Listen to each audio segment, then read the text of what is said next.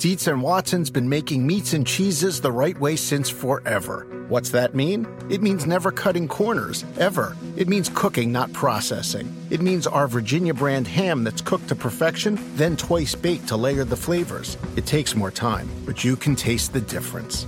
We come to work every day to do it the right way, even if it's the hard way. Because if it's not right for us, it's not right for you. Dietz and Watson, it's a family thing since 1939. At Amica Insurance, we know it's more than just a car. It's the two-door coupe that was there for your first drive, the hatchback that took you cross-country and back, and the minivan that tackles the weekly carpool. For the cars you couldn't live without, trust Amica Auto Insurance. Amica. Empathy is our best policy.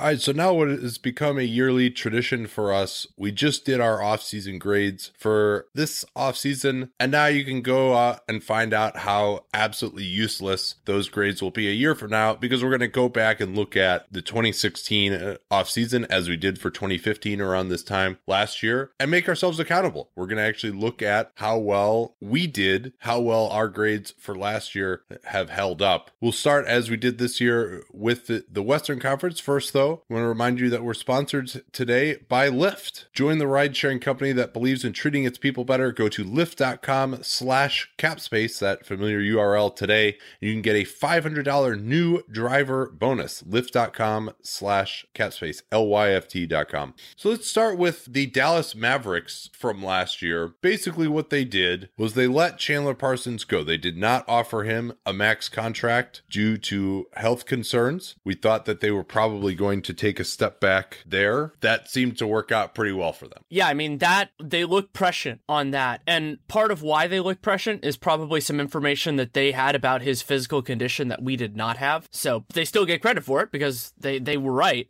And then the other big things I wouldn't say that. I think we had a pretty damn good idea with Parsons I think his knees were worse at that point. I think his knees were like that it might have been more than a risk at that point. Like, you know what though? We didn't know that he'd had a meniscus repair, right. I think at that point. I think we thought it was a trim and he was like supposed to be back and working out. And then it was a big surprise when he got into camp in Memphis and it was like, oh yeah, he had a meniscus repair. Like he's like not really ready to start the season. But just in general, we knew he was a big risk. Yeah, that's fair. And so then the other moves that were important to me was they retained Dirk. They swapped Zaza Pachulia for Andrew Bogut because of that trade that they did with the Warriors. They re-signed Dwight Powell. And then one that was big and I think looks bigger now is that they signed Seth Curry. And they not only got him on a 1-year cheap deal, it was a 2-year cheap deal, and they're really reaping those rewards right now. Yeah, and Harrison Barnes, to me, looks better signing a max contract. That's one of those ones where it's like, all right, they have the money, he's a two-way player, might as well get him. They signed him to a restricted free agent offer sheet, 3+1. They probably actually wish that were just a straight 4-year deal at this point, but he had multiple suitors at the max. I mean, let's not forget that, how crazy it was at this time last year. That's going to be a theme here as we go through. But I think Barnes actually has been okay on that contract and got a lot better. Averaged 20 a game, wasn't inefficient, got to be a very solid ISO scorer, still a decent defender, playing the 4 much more. Also, let's not forget too that their ability to keep Dirk's cap hold on the books so that they could then pay him $25 million this year was big, because now this year they're able to get him for $5 million. It's a lot easier to do that when you say, hey, Dirk, we paid you only $25 million last year. And also at the time that we did the grades, we thought that Dirk had a non-guaranteed second year. Instead, it was a team option. We criticized them for not making a team option. As it turned out, it in fact was a team option. And so that should have increased their grade as well. We just didn't know that at the time. I gave them a C. They also, of course, got Andrew Bogut in a trade from Golden State, just taking him into their cap space. That didn't work out. He obviously was injured most of the year and they ended up buying him out. But at least they didn't take on bad long-term money. He expired. They certainly could have just signed a center for $15 million a year for 4 years. That probably wouldn't have been any good. So that move I still think was good, even though it didn't work out for last year. They didn't hamstring themselves in the future. I gave him a C originally. I think I would upgrade that to a B, maybe even a B plus in retrospect. I gave them a B plus then. I'm giving them an A minus now because I think that the Curry contract and the Barnes contract look better than I expected. And then the demerit is probably the Dwight Powell deal, and that's bad, but it's not terrible. It's about $10 million a year for a guy who's more like a kind of a low end rotation player. So that's I don't want to give a team like that a straight A, but pretty close to it. Well, the other thing, too, they got Dennis Smith this year, who we're very high on. They lucked into that. They actually, to be honest, they were lucky that they started the year 3-14 or whatever it was, just because they had so many injuries with Darren Williams, Dirk at the start of the year. That wasn't really their plan. They got lucky here. They should have been, had like the 12th pick in the draft or something instead if those guys hadn't gotten injured at the start of the year. And then they wouldn't have gotten Dennis Smith, and then we wouldn't feel so good about them. So there is that halo effect that wasn't really what they intended. Hammonds, obviously, they ended up having to salary dump him. He was a bad pick with number 46. They gave him 3 guaranteed years. Some of these teams gave a lot of guaranteed money to guys in the second round, and then the minimums went up in the new CBA, so maybe they weren't anticipating that. In any event, though, I think I would move them up into the B range after giving them a C. This is one that you and I disagreed on quite a bit. Let's go on to the Denver Nuggets. Last year, I noted that it was mostly what they did in the draft. They kept the powder dry, which worked out great for this year because then they were able to get Paul Millsap. They didn't really sign any bad contracts. Darrell Arthur, who we thought was okay on a reasonable deal, and that was reasonable by 2016 standards. He's still probably overpaid at this point, but we thought their draft was awesome. We liked Hernan Gomez. We loved Jamal Murray a lot. Malik Beasley, number 19, hasn't played at all, but it had some moments in Summer League this year. They also traded Joffrey Laverne to OKC, which of course I think we did not know about because that didn't happen until August 30th. And then they just re-signed Mike Miller just as a savvy vet. But just having a good draft, not signing any major free agents, that worked out really well for them, and they're set up to be much better this year as a result. So I think I gave them a B+ at the time. I think you would have to move them up to probably either an A or A- at this point. I gave them an A then. I'm giving them an A now. I think Jamal Murray is the best player, or at least really close to it, that was drafted in his area. I liked Juancho. I loved Juancho. I still do. Malik Beasley, we'll have to see. I still want to see a little bit more from him. The Arthur contract, I think, still looks pretty good. And then Mike Miller was a solid veteran for them. So really, they got what they wanted out of it. And that they didn't make any of the mistakes that they needed to was pretty amazing, because if they had hit basically any pitfalls, then a lot of things that happened afterwards. And also remember, like, trading Jokic for Plumlee in the first round pick, that's not included because that wasn't an off-season move. Right. And I guess also for some of these teams, we need to remember too, which won't be on the sheet necessarily, that we need to include any rookie extensions that they may Correct. have yeah, signed. I have those in for like OKC and stuff. For a couple of teams, I have those in my notes. All right, we'll try to remember those. I think one thing to remember, though, again, they misjudged the market just as much. Like, they were trying to sign Dwayne Wade as well. That's I think true. they may have actually even offered him more money than Chicago did, and they would be just as screwed as Chicago is this year, having to pay him $25 million or whatever it would have been. And they would not then have been able to sign Paul Millsap this season. So some of these teams, just because guys didn't take their money, but at least they waited Wade out. Remember, Wade didn't sign until like July 7th or something last year. They waited him out and then just decided not to use their money.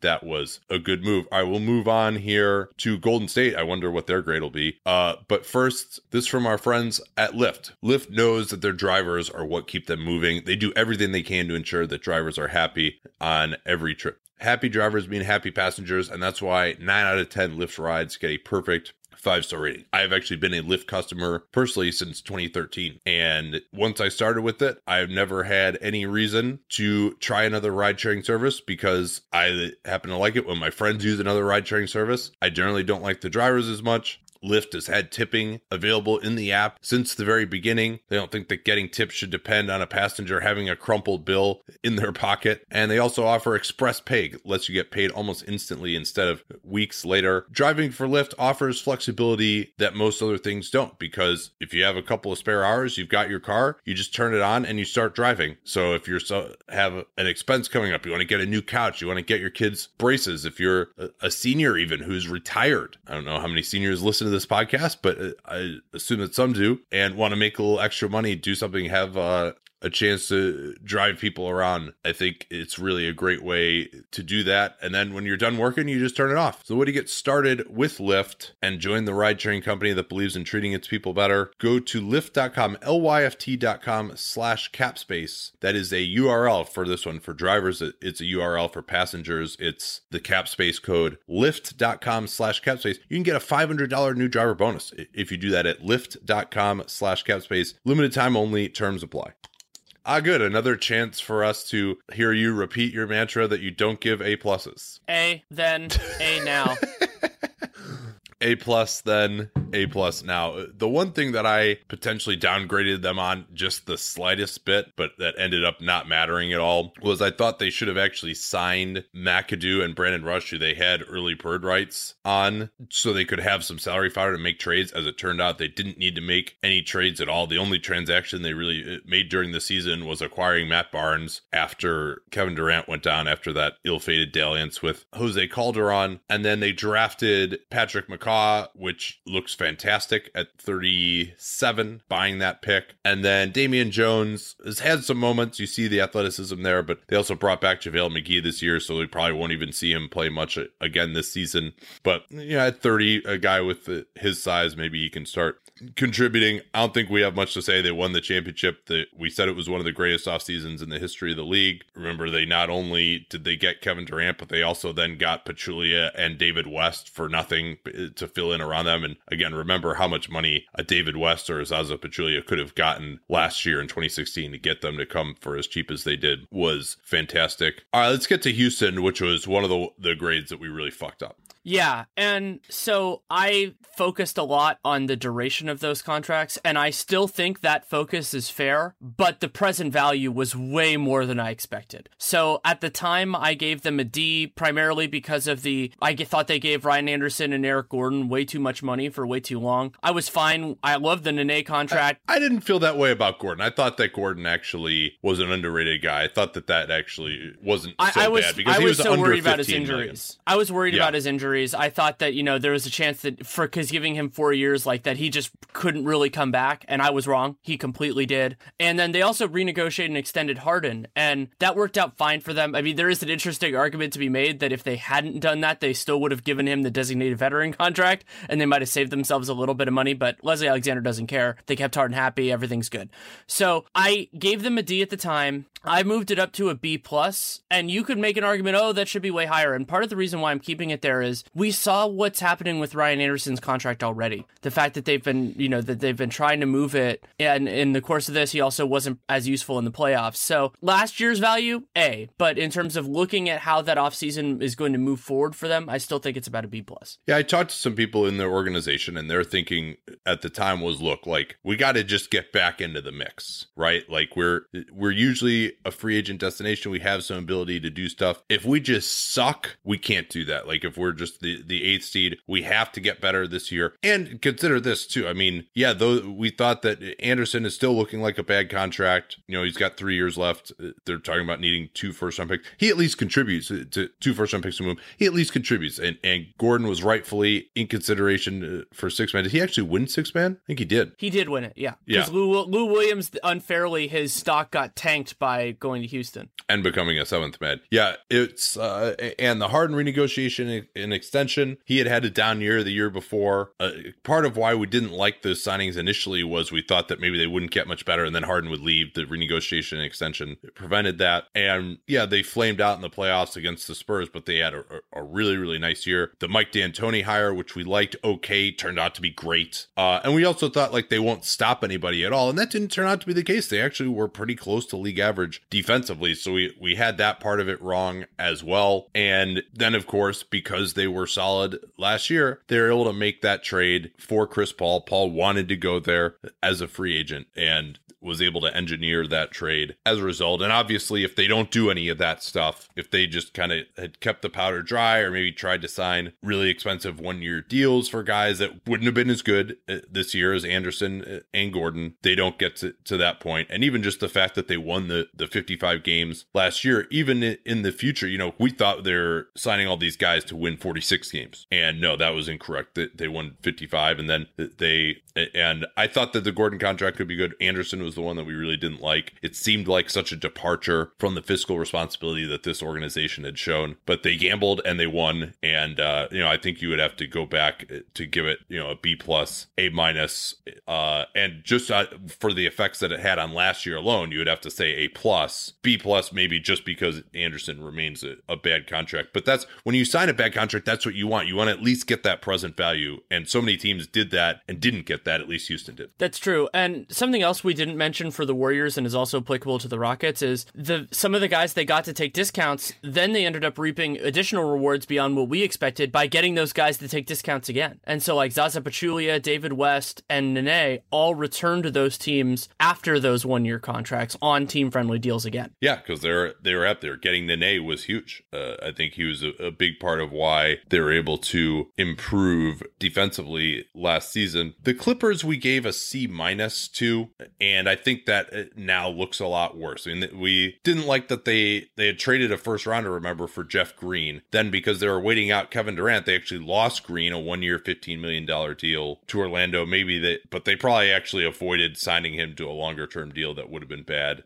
We liked their end of the bench guys a lot. Ray Felton, Mo Spates, Brandon Bass, who ended up not playing, but Spates and Felton gave them quality backup minutes for the minimum. The Jamal Crawford deal, we didn't care for. He was in a case where he had them over a barrel with full bird rights. They had no way to replace him, but that ended up being a 3-year, $42 million deal with the last year, $3 million guaranteed. They had to trade him away to get Danilo Gallinari. That was dead salary. They had to give up a first rounder to get rid of him. Although, at least because they had that salary to trade, they were able to do that Gallo transaction. But still, I mean, that clearly was a bad contract almost immediately. What else was there? Well, so they signed Wes Johnson, which ended up being just, I don't know whether it was a super bad contract or whether it was just worse because Doc Rivers never played him. So you have kind of those things running together. Their draft was Bryce Johnson and Diamond Stone. Neither one of those guys made any impact. Diamond Stone's already cut somewhere else and gone. Not only that, right? So Johnson,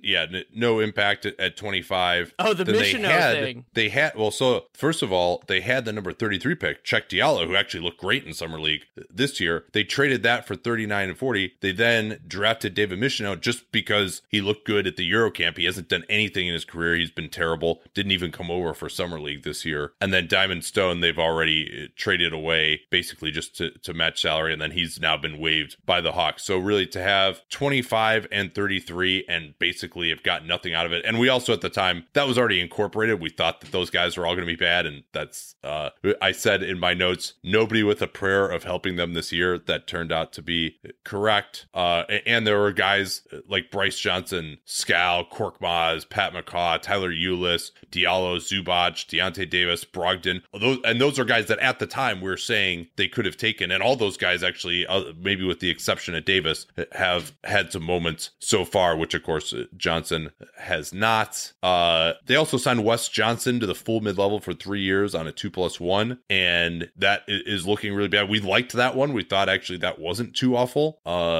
And because Doc Rivers won't play him, that has turned out to be really bad as well. And then Luka Mbah-a-Moute was a good signing, but then he opted out and ended up signing for the minimum in Houston instead. So this was a C minus at the time. I would have to go and make it a D minus, maybe even F plus because maybe not F plus because they did get those guys in the minimum who were pretty good. But they lost Chris Paul in part because they weren't able to do more. They didn't have a lot of options. They were over the cap. I get that, but still one of the, I think, 3 teams that did not use cap space. But I mean, pretty much everyone they signed didn't work out. And they re-signed Austin Rivers to a huge deal too, and he's not really, he gave them some contributions. But. So I gave them a B minus because I said they did a shockingly nice job in an unwinnable situation. And I think what I used some recency bias because the minimum signings happened after, and I'm like, hey, look, they did a really good job there. But then the Rivers, Crawford, and to a degree Wes Johnson contracts look really bad, so I moved it down to a D. I mean, they didn't get as much present value, though some of that was because other guys got hurt above them. So, I thought Felton and Spates and Mbah-a-Moute played well. I thought they got nice value from those guys, but just, it didn't produce the season that they wanted. And, so a D there, but I think we can move on to their co-tenants at Staples Center, the Lakers. Just a note overall. I mean, I think you have to imagine, even us who were more fiscally conservative than most teams were last year, even we were too high on a lot of these bad contracts, right? Like, whereas, I was going to say that at the outset, but I didn't want to spoil it. It's like, I was too nice to most of these teams, even though like we had but I think we both had the angle right. Like, just the idea of how bad some of them were going to look. I understated in my own mind and on the podcast. Yeah. And we'll get to a lot of those too. So we're just going to, I mean, and it's funny, we're probably going to have more than half the league with, negative grades here because of this. And, that's hindsight, right? Like, we're not saying that like these teams are necessarily idiots. I mean, everyone was caught up in this, nearly everyone, and the few teams that weren't, we're going to really upgrade them. But I think you really, as we do this, that's the reality. These contracts have turned out to be bad, but it's still important to remember like what the climate really was. I mean, I think we're already losing that perspective of just, because we were coming in and saying like, all right, an average starter, that's 15 million a year. That was kind of our thinking. And maybe even that, and sometimes I think the misevaluation too is, whether someone could be an average starter or not. But yes, you started to say their Staples Center co-tenants, LA Lakers. The Lakers' free agency was even more of a disaster than we thought at the time because Mozgov and Deng really didn't work out. I mean, the Deng contract is looking worse than I expected, but also Jordan Clarkson. Like, Jordan Clarkson, I thought, that he was Arenas limited, but they signed him outside of that because they could, using cap space, and that deal's looking worse than it did at the time. And then, well, I will say this, though, about Clarkson. We were critical of them for not just, like, waiting until he got a max Arenas offer. Well, that would have been, $6 million that year, $6 million the next year, and then $24 million the next 2 years, kind of the Tyler Johnson, but he probably would have gotten the max, so it would have been even more than Tyler Johnson. And that would have completely fucked them now for this 2018 plan. That's true. Now, we were critical on them giving up in 2017, and who knows what they could have gotten in 2017, but probably not much based on who the free agents were, the fact that they weren't much better. And I guess part of the reason a little bit that I was critical of Deng and Mozgov was because I thought it could make them a little bit better potentially, and as it turned out, it didn't. We thought that they were at least potentially punting on that top 3 protected pick. Of course, they ended up getting that. Of course, that ended up being Lonzo Ball, but then they had to lose their number 2 overall pick in 2015, D'Angelo Russell, to get off of Mozgov, and Deng is still sitting there. I mean, Deng and Mozgov were shut down for the last 2 months of the season. I mean, even as bad as those guys looked in terms of contracts, we thought at least maybe they could help a little bit that first year. They didn't even do that. Those guys both had terrible years. And while I have, I don't love the Ingram pick as much as I did then. I'm not sour on it at this point, and Zubac certainly has been fine. Both of those are not nearly as good as the bad things are bad. And then they also traded, they got some second round picks for Jose Calderon. Calderon basically did nothing for them, so they didn't get anything there. And then, but that was still a good trade. I mean, sure, a good trade to take value on $7 million in dead money from Chicago, which, and at least they didn't spend that on free agents. Yeah, I mean, Chicago just throws second round picks around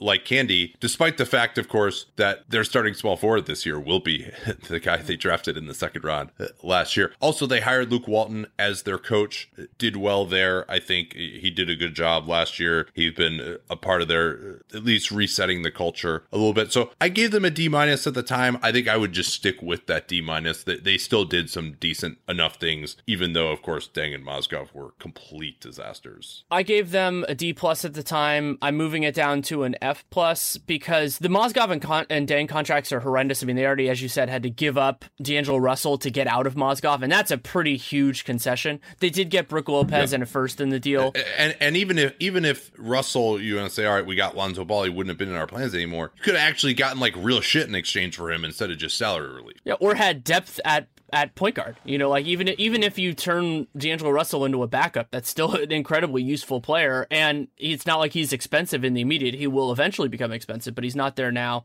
So yeah, I mean, Luke Walton looks like he'll be a good coach for them, and then the other contracts I think broadly look worse. The Calderon move, Zubac, Ingram, that's enough to keep it out of a straight F, but I mean, they're going to be dealing with Deng now. Like I've been working a little bit on kind of explaining how the Lakers can get to 2 max slots, and basically you just end up with Luol Deng's contract on like all those scenarios. Yeah. Let's get to Memphis. We gave them a B+ at the time. I noted, hey, you have to consider where they started. They had this cap room because of Mike Conley's small cap hold, then giving him the max that was going to disappear. Conley played. We certainly were concerned in the long term about that contract. That remains the case. He got the largest contract in NBA history at the time, 5 years, $153 million. But we also said, hey, you know what? In 4 years, they have no way that they're going to be good now because they had these draft picks out in the future. So they were really prevented from tanking. They already had re-signed Marc Gasol the previous summer. And Conley actually played as well as could possibly have been hoped in the first year of that contract. That was fine.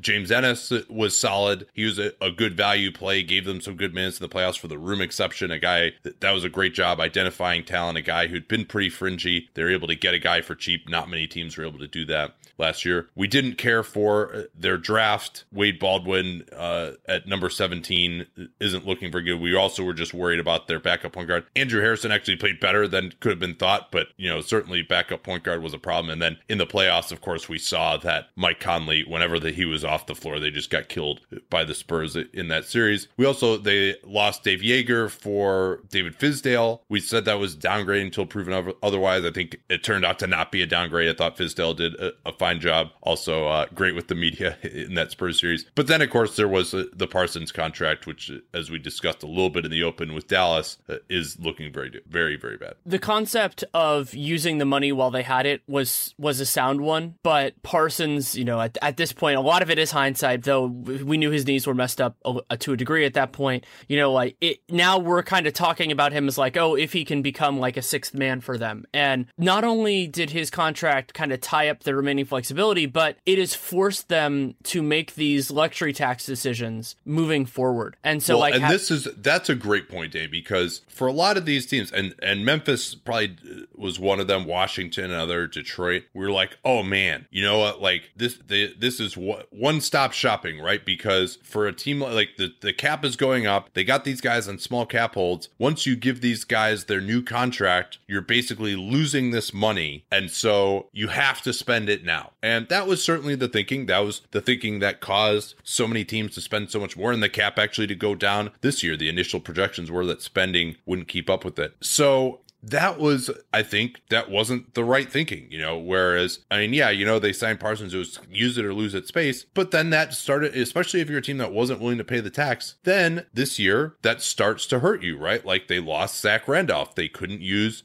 quite their full mid-level exception. They're worried about the tax now. They may not be able to re-sign JaMychal Green. They may lose Tony Allen. So for those teams, Detroit, Washington, a few others, we could say, they had this cap space, they had to spend it. And for Memphis, maybe they're in a different place because they had all these vets anyway, and they signed a guy in Parsons who was at least somewhat near the top of the market, even though he had these injury concerns. But I think in retrospect, for many of these teams, you would have just been better off not necessarily signing guys or just signing the best guy you could on a 1-year deal, even if you're overpaying, but you're in a situation where you could still not be right up against the tax. The Bucks would be another example of that too. Pistons here. Yes, yeah, with Drummond. So sorry to interrupt you, but I remember I wanted to make that point as a big one that just we've seen generally in 2017, because so many of these teams have just been limited from doing anything. And you're like, oh, well, at the time in 2016, you're like, well, what else could they have done? This cap space was going. You had to use all of it. Well, you didn't have to use all of it for 4 years. And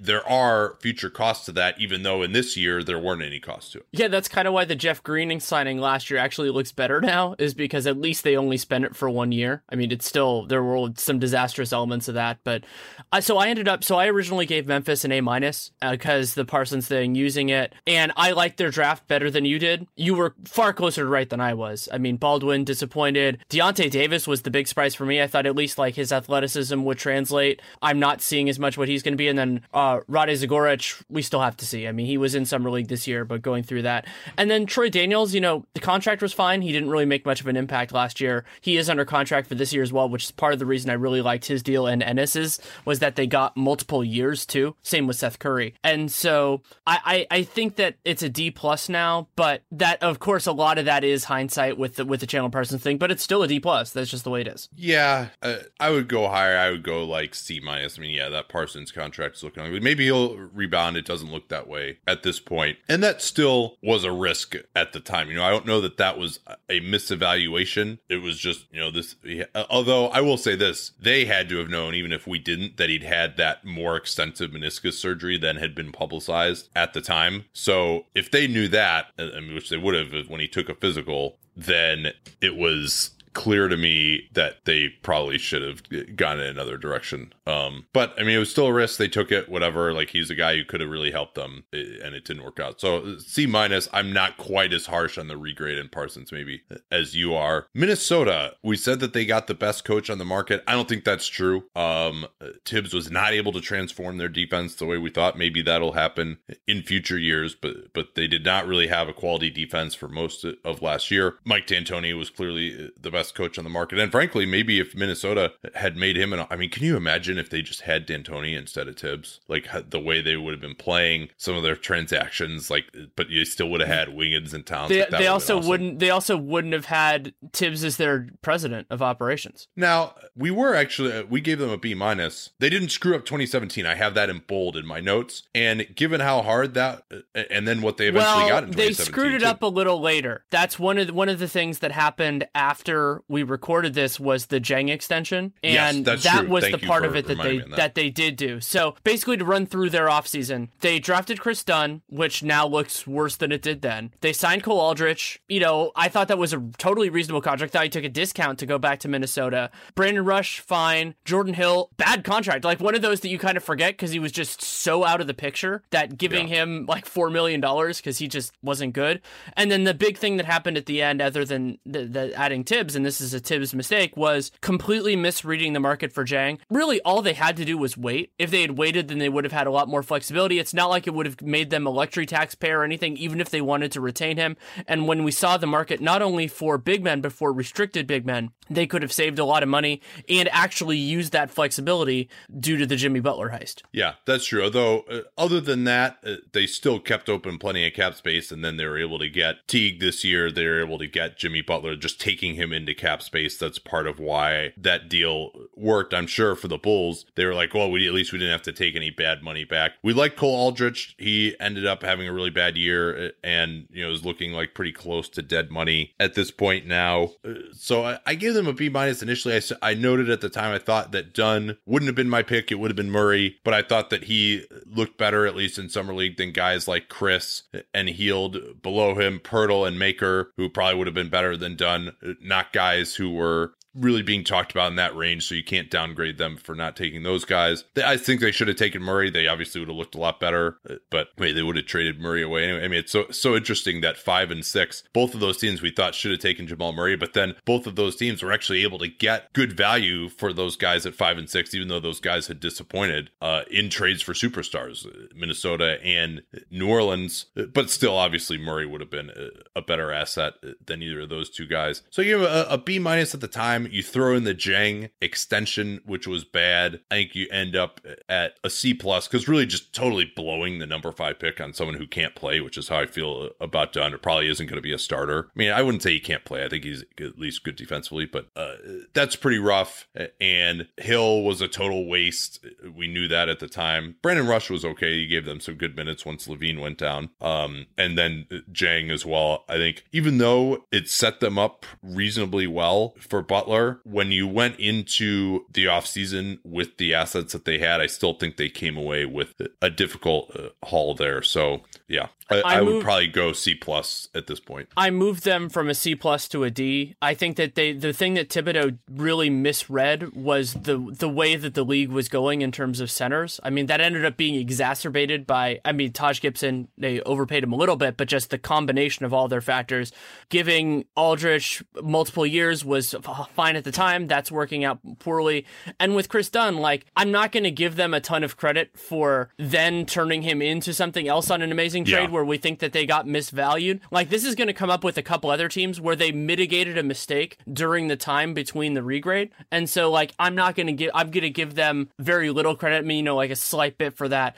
And Tibbs, you know, like, he didn't make as big of an impact as a coach. I think that overall he's been a pretty big disappointment as a president of basketball operations, with the Jimmy Butler trade notwithstanding. That was amazing because he swindled an inferior front office, but well done. And then, so kind of where they're going with that. So it's a challenge with Minnesota because parts of this really worked out, but I still think the overall elements of it were flawed. And so give them a D. Ready to move on to New Orleans? Yeah, at the time I gave them a C. A lot of that was for taking Hield over Jamal Murray. I actually liked their free agency. Okay, Solomon Hill is not looking great. We noted that they overpaid a little for those guys, but they at least can defend and they stay healthy.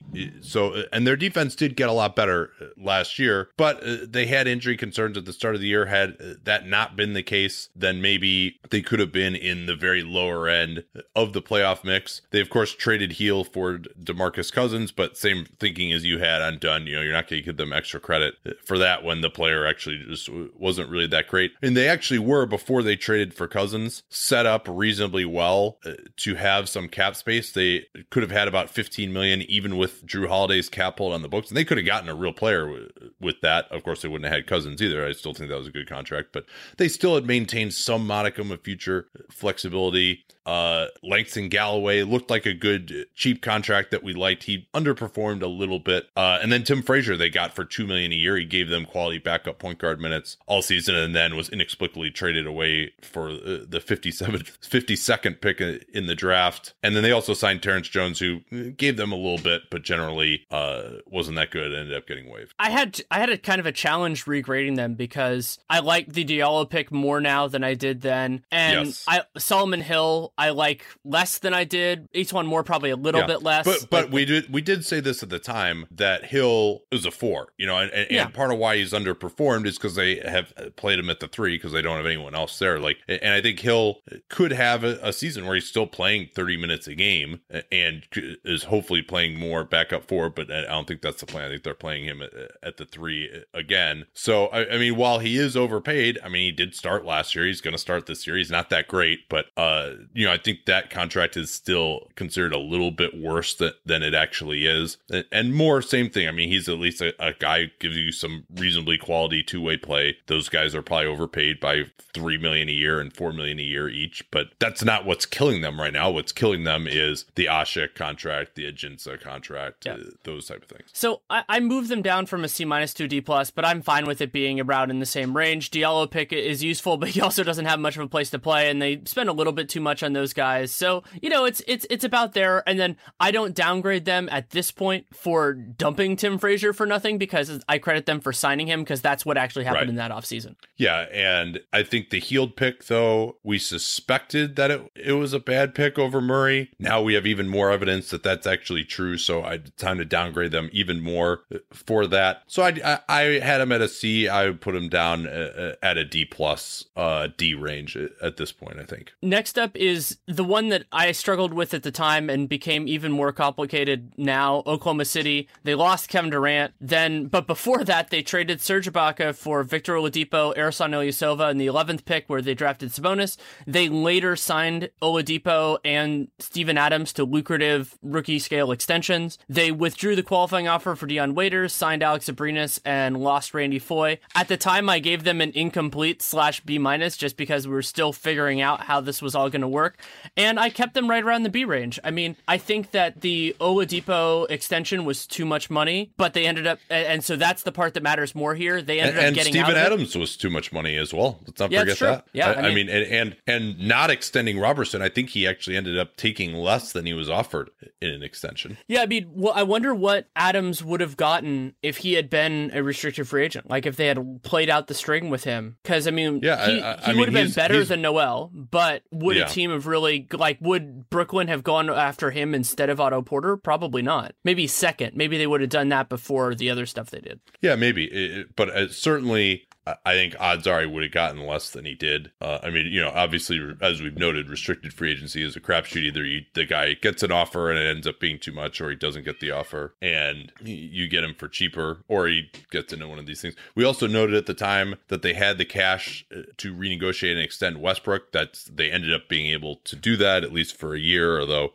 he still could leave it after this season. And Sabonis, we didn't like that pick. There were guys in that range that we liked better that we said that they could have drafted, although there weren't a ton of guys drafted in the teens who looked awesome. And they avoided paying Waiters, which we like. Waiters actually had an okay year. Abrinas, I thought, is a guy who still has some potential. We loved the Ibaka trade. I had given them a B+, again, noting that KD was always going to leave anyway. And then also just the fact that, and maybe in the case of Heel, Dunn, and these other guys, I mean, these are all guys who were acquired last summer and then have formed the basis for what we viewed as lopsided trades, but maybe the teams in question didn't. So even if the guys can't play, if you're getting guys that the league, or at least some teams, value as being better than they are, that has to be part of the component. And Oladipo and Sabonis, while Oladipo, as you mentioned, was extended for too much, and Sabonis I don't think is good, those guys at least were flippable to get Paul George. And so that has to be a little bit of the equation, if not all of it necessarily. So I had him at a B+. I probably would bump them to, and they did make the playoffs too. I mean, I think they were better this year, although part of that was getting lucky than we thought they would be. They also got Ersan Ilyasova, who they then traded for Jeremy Grant and a trade exception, which they later used. I think I'd probably stick with B+. So before we move on to Phoenix here, did you give your grade? Yeah, I moved them from incomplete B- to B. Okay.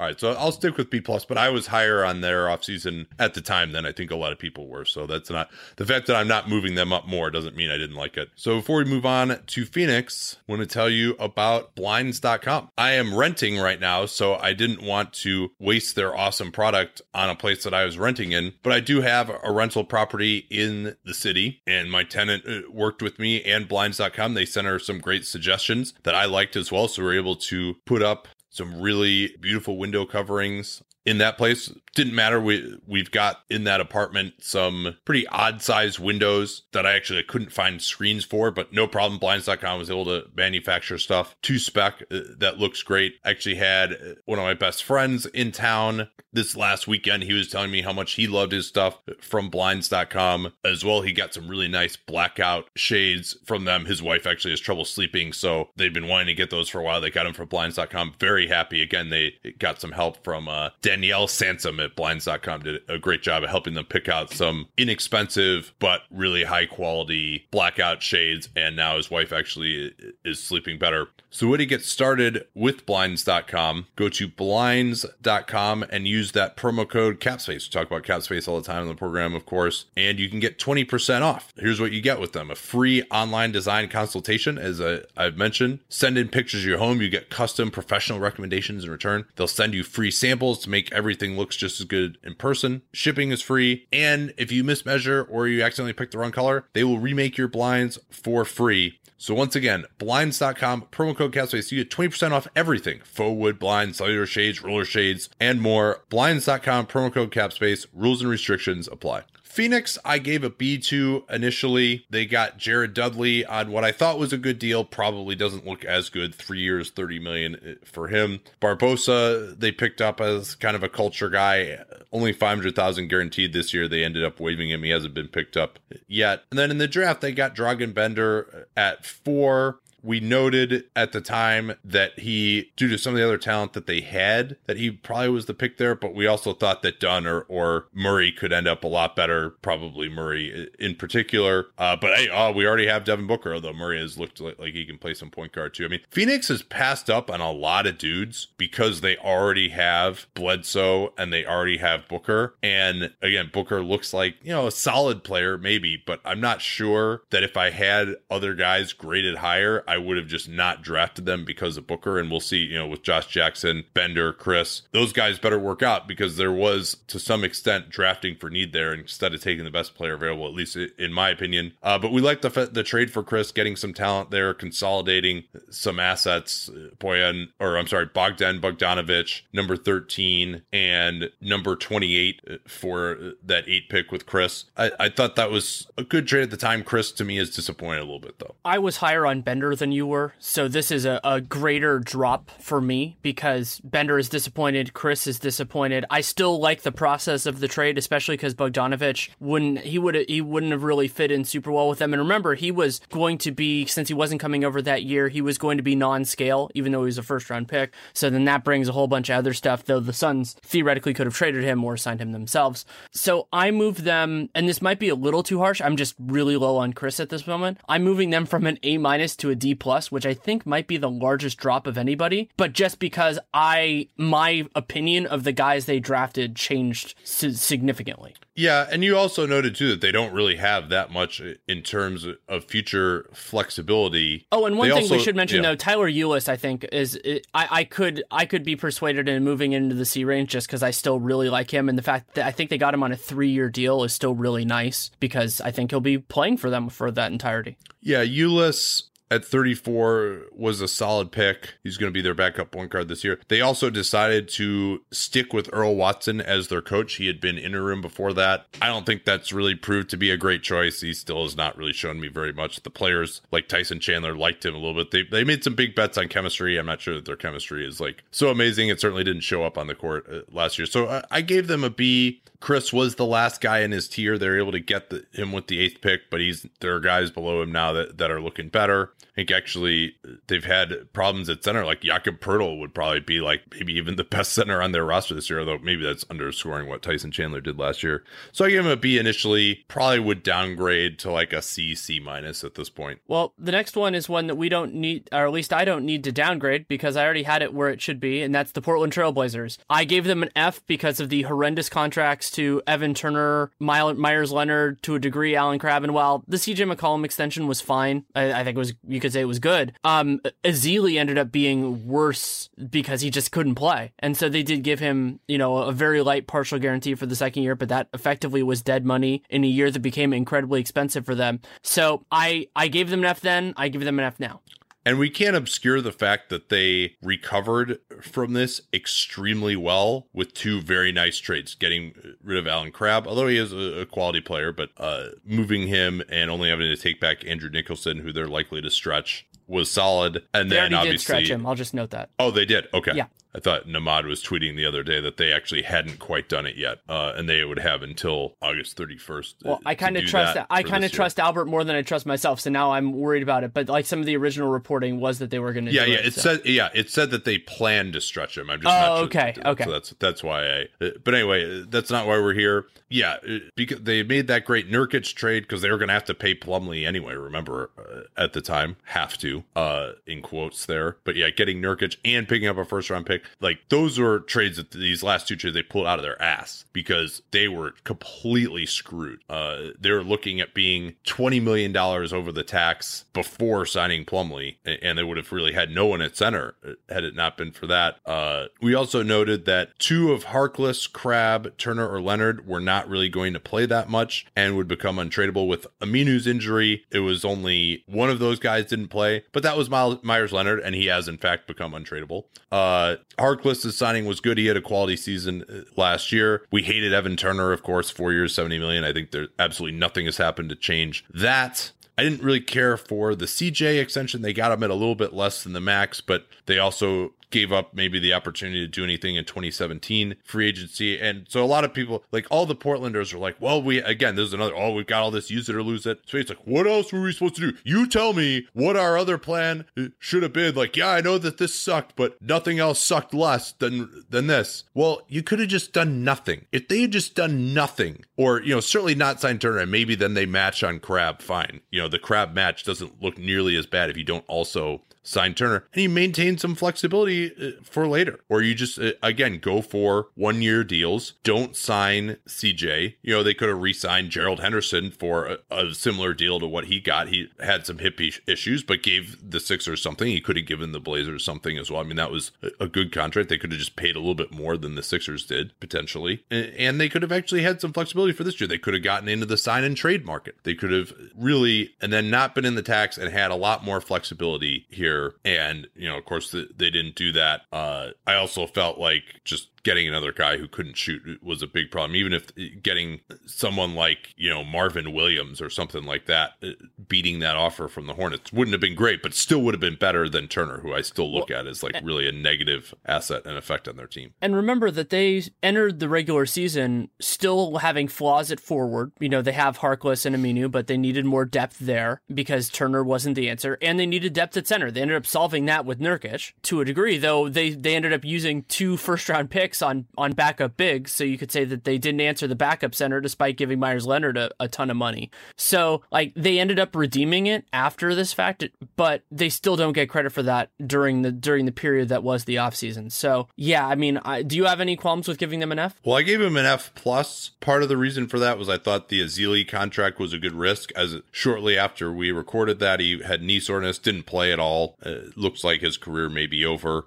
So you got to downgrade them from there. All their other moves I hate just as much as I did. So I would say just a straight F, and the reason it's not an F- was the Harkless contract was good. Everything else, and I guess the CJ extension, he had another great year, probably would have gotten the max this year in a restricted free agency. So you gave him a little credit for that. But yeah, still F, and the fact that they've been able to recover from this with 2 great moves doesn't diminish that in my eyes. Sacramento ended up with this unusual circumstance. So one of the hallmarks of what I wrote last year was it was a bizarre mix of very good and baffling moves, which has been kind of their MO for the last few years, because Bellinelli for the 22nd pick was incredible then, still is. I mean, they drafted Malachi Richardson, that wasn't great. Afflalo and Tolliver were very proactive contracts. Like those were, even though they didn't work out super well, those were 2 of the best contracts that were signed just because they had light partial guarantees for the second year. So you had that, those as kind of some of the big elements. They also drafted Papagiannis, who they traded down to get because they had the pick that became Marquise Chris. Yeah. They also added the pick that 8 for 13, 28, and Bogdanovich was the trade. And so they drafted Scal there. That worked out very well. They signed Afflalo. And then the other big signings, they had Garrett Temple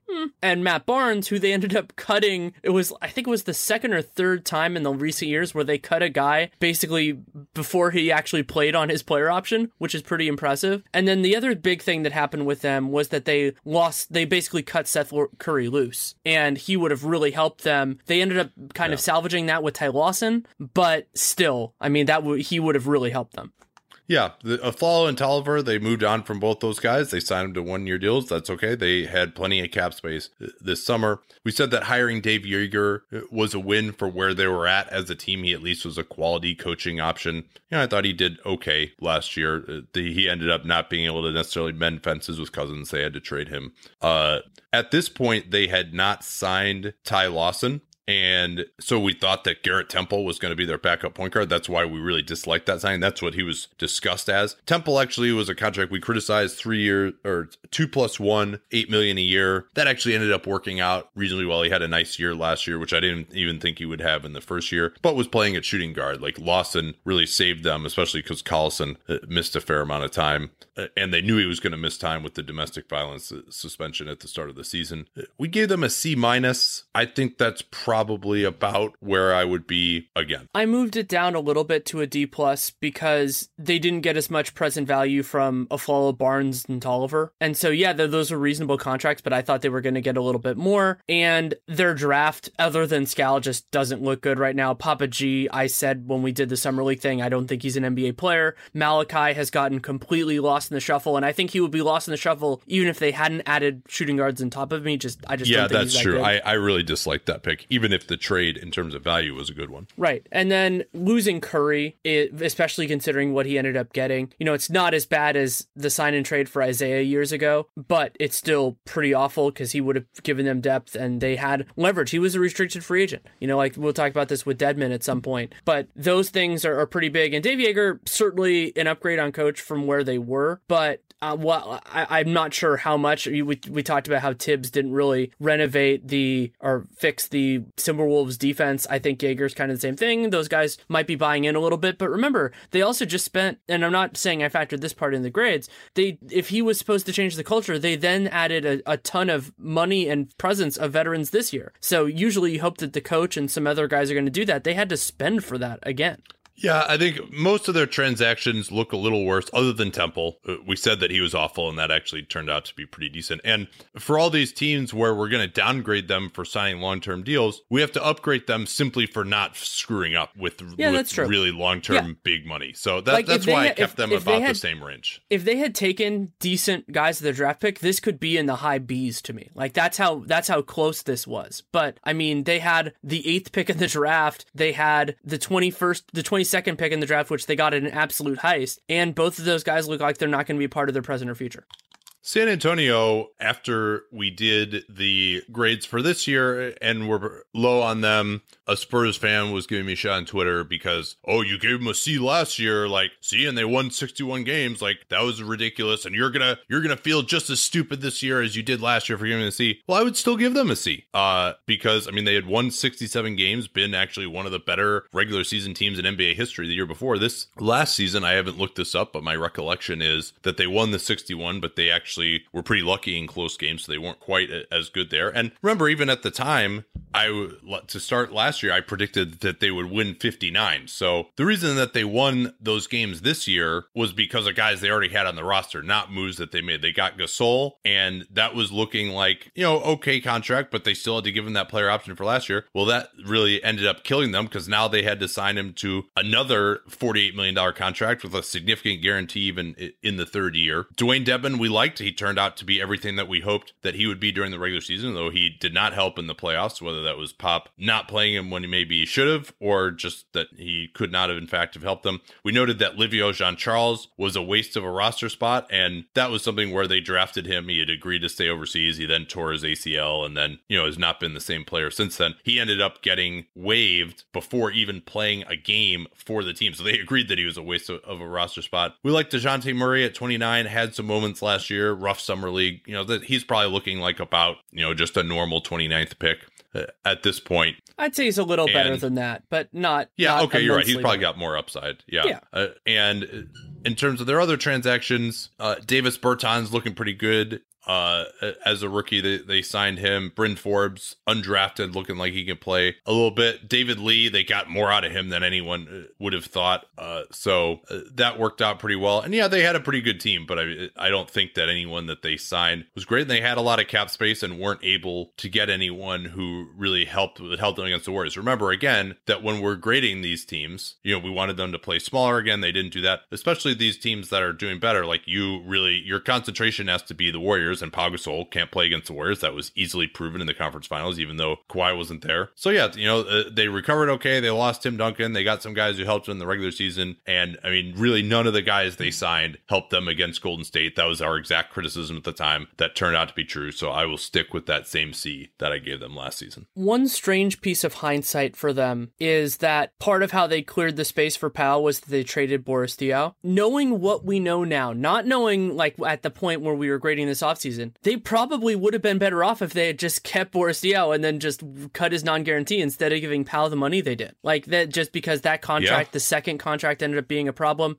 It was very good to not match on Boban. That contract was too lucrative, and it was kind of a misread of the market. So good job there. I mean, I guess that was a vaguely tough decision, but it wasn't. I don't think that was an agonizing match like some of the other guys. They re-signed Manu. Of course, that's good. They ended up giving him more money because they had that flexibility. flexibility like that. DeJounte Murray. So I gave them a C plus before. I gave them a C plus now, partially because the nature of, and Miami dealt with this a lot, of giving guys a 1-year contract who end up living up to it, is that you end up just kind of getting that value and then nothing more. And so David Lee ended up being that way, Dedmon. And so those guys are fine. And for those people saying this stuff about the Spurs, like, I think we both picked the Spurs to finish second in the West. And I already did the Tiers podcast with Adi, and I picked the Spurs to finish second in the West again this year as of this moment. So it's not like you're saying like that's it, it's not a very different thing to say they had a good or bad offseason to they are a good or bad team, because they didn't draft Kawhi Leonard this year. They didn't do any of that kind of stuff. So, I mean, it's the same logic with 2016 as it was in 2017. Concur entirely. The Utah Jazz, I gave them a straight A and said that it was a great use of their cap space, and even to not use all of their cap space as well and leave it open. They offered Hill a renegotiation extension, which he did not take, but then they're actually able to use that cap space to trade for Ricky Rubio at the very end of the season. You know, that's still, the seeds for that were planted in not using all of it, and yet they still were able to get Joe Johnson. They were able to get George Hill. They took Boris Diaw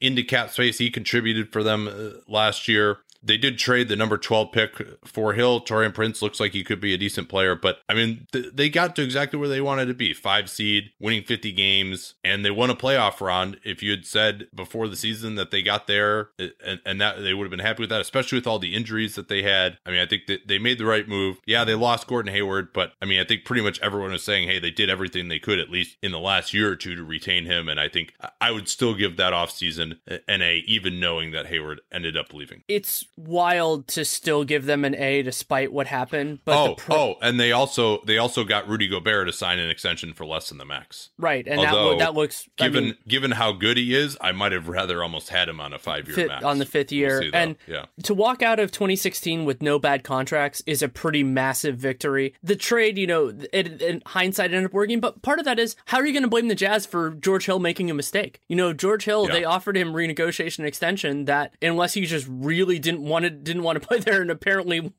ended up at Sacramento. So whatever the misgivings there, you know, they're a less competitive team, not in a glamour market. Oh, and they signed Joe Johnson 2 years, $22 million, and he like won them multiple playoff games. Yeah, that's a great contract. And Boris, they got what they needed to out of him, and then they let him go. That's fine, and that allowed them to retain the flexibility to kind of have a good offseason. And yes, they did lose Gordon Hayward. Yes, they did lose George Hill, but the process was still really strong. And I'm not going to knock them for things that happened that were outside of their control, outside of our time frame. Also, Tibor Pleiss, who I think was due $3 million guaranteed, and he had even a guarantee maybe for this year as well. They were able to move him, and they moved him at the precise right time to Philly. They had to give up, I think, like a second rounder or something to do that, and Philly immediately waived him. But if they'd waited to do that until now, let me double check that actually. I think he has $500,000 guaranteed for this year, but that's off the top of my dome, so that'd be kind of impressive if I got it right. Okay, but anyway, I mean, they I don't think would have had space to trade for Rubio if they still had his $3 million on the book. So moving him at the time when there was the absolute most cap space was a smart move. I mean, not like, you know, a little thing. I don't want to go crazy on that, but people forget that he was even on the team, and they're able to dump his $3 million and not really have to pay much of a price there. I will get to the East here momentarily, but first, this from the mattress that I sleep on, Helix Sleep. They've been a sponsor of the podcast for almost its entire existence, and the way I got in contact with them, I actually contacted them because I liked their product so much. I tried one of their competitors first, a one-size-fits-all mattress. I apparently do not belong to the Venn diagram of people that include all people, at least in their parlance, because I did not like their mattress, gave me and my girlfriend back pain, so we were attracted to Helix Sleep because they actually allow you to customize your mattress in a 2 to 3 minute questionnaire. That kind of a truly customized mattress would cost you $5,000 to $10,000 until now. And for couples, they can even customize each side of the mattress. Because my girlfriend and I see eye to eye, of course, we were able to compromise on the same settings. You have to take my word for it, though. You have 100 nights to try it out. And if you don't love it, they will pick it up for free and give you a full refund with no questions asked. It arrives in 7 to 10 days in the box about the size of a box of golf clubs. Way to get started with them, go to helixsleep.com/capspace. That URL is easy to remember. We talk about it all the time in the program. That'll get you $50 off your order. and more importantly, at least for our purposes, let them know that you came from us. helixsleep.com/capspace. One more time, that URL, helixsleep.com/capspace. Okay, let's start with the Atlanta Hawks. Back last offseason, I gave them a C. What did you have? I gave them a C-. So their major moves, they had a series of them, was they lost Al Horford, replaced him with Dwight Howard on a contract that I liked at the time. And, I still don't think it's terrible. Retained Kent Bazemore, traded Jeff Teague for the 12th pick, which they drafted Taurean Prince, then took Bembry with their own pick, signed Malcolm Delaney and Jarrett Jack, and waived Lamar Patterson. And then the other thing they did that was outside of our grades, but is still a part of this, is the Dennis Schroeder extension, which was 4 years, $70 million. I moved down to a That's actually that's with incentives, I think, and they're pretty unlikely incentives, like being on the All-Star team or something. So it's actually $62.5 million over 4 years. I just Googled it right before we started, and 470 was what I found. But you're right that gets overreported. Yeah, it always does. I mean, obviously they're getting that from the agent usually, and they're getting it. The agent, of course, wants to inflate it as much as possible, and then when you find out what it actually is, that never gets reported because it's just people want it immediately, and then they kind of forget about it. But yeah, so you gave him a C-. What would you say it is now? I went to a D+.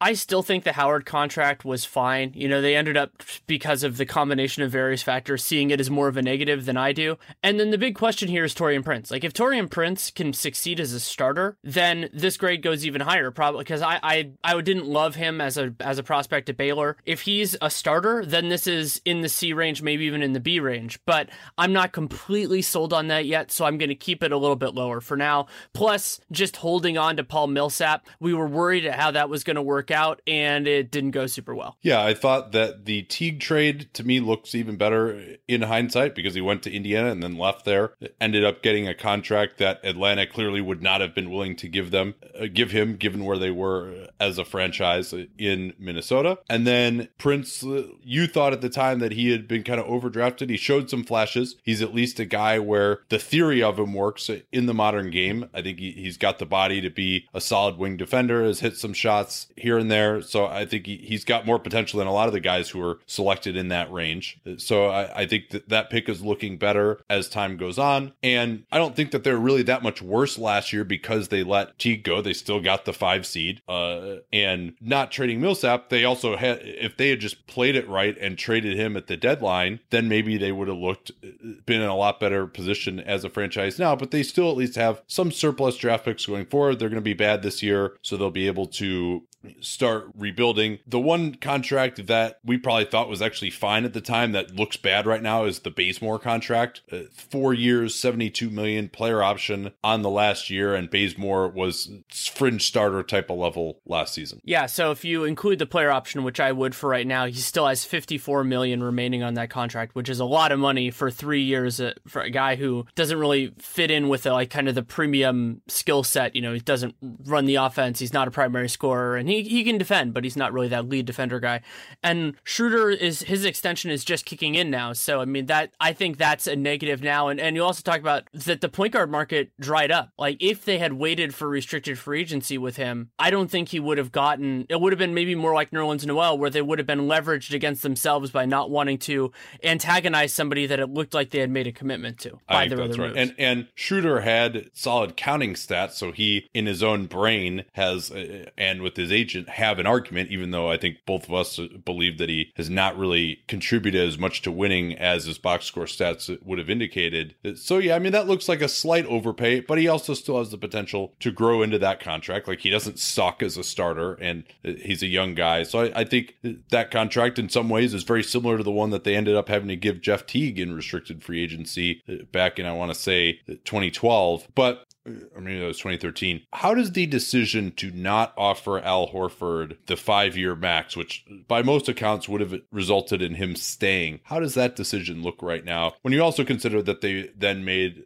a move for Howard, who they hated so much that they just dumped for like even worse salary. I think it looks pretty good, actually, because while Horford is a talented player, they weren't going to get much of the present value on that deal. They were just going to be that same old Hawks team. I mean, they probably would have been maybe the 4 seed or maybe the 3 seed with that. Maybe they win a playoff series, but they weren't going to move the needle. I don't think they beat Washington necessarily last year. I don't think so either. Maybe they do. And so, I mean, and I guess Boston wouldn't have been as good. That's another thing. Boston wouldn't have been as good, so they would have been higher in the hierarchy. I mean, they could have been a 4 seed, 3 seed, maybe, and obviously lost in the second round. So that could have been possible. And Millsap, I feel like Millsap still would have left. That's just my instinct. I don't know specifically, but I mean, and that team would have gotten really expensive. Yeah, and who knows? I mean, maybe if they were 4 seed or whatever, they could have diluted themselves more into contending. Maybe Travis Schlenk wouldn't even be there. You know, there's maybe Bud would still be in charge. There's a lot of variables that could have happened there. Very difficult to evaluate that decision, but I think probably the right move if your real goal is to win a championship. I think that they are closer to that now, strange as it seems that they're much worse, than had they re-signed Al Horford. So I think, Howard, Bazemore, they're 2 big signings, both look worse than they did at the time. Some of their other decisions look better. I probably would stick with that C that I gave them. Ready to move on to the Celtics? Yeah, they signed Horford 3+1 for the max. I think it was about $127 million, if memory serves. Jaylen Brown drafted him at number 3. I think that looks solid there. He, to me, looked better than the 2 guys drafted below him, Bender and Chris Dunn. That's for sure. I mean, maybe you could say that Murray would have been a better pick, but I'd rather have him than Hield or Dunn or Bender at this point. Would you agree with that? I would agree with that. And yeah, I mean, the Murray or Marquise Chris, for example. I mean, and I think Brown and Murray are probably, I like Murray better than Brown at this point, but they're thinking that Jaylen Brown is going to start for them this year, and that's looking pretty good in what was considered a weak draft. I would agree with that. And then some of the other stuff they did, they re-signed Tyler Zeller on a 1+1, which I think it was technically a non-guarantee on the second year. They signed Gerald Green. And that would have been a 2-1 anyway. Correct. We got to get our new parlance down on this now. We do. And then they signed Gerald Green, let Jared Sullinger and Evan Turner go. And, I think, so I gave it an A- at the time, and I think I would just slightly move it down to a B+ for a couple different reasons. One, Horford did well and they were the 1 seed, but they're out a little bit of the present value.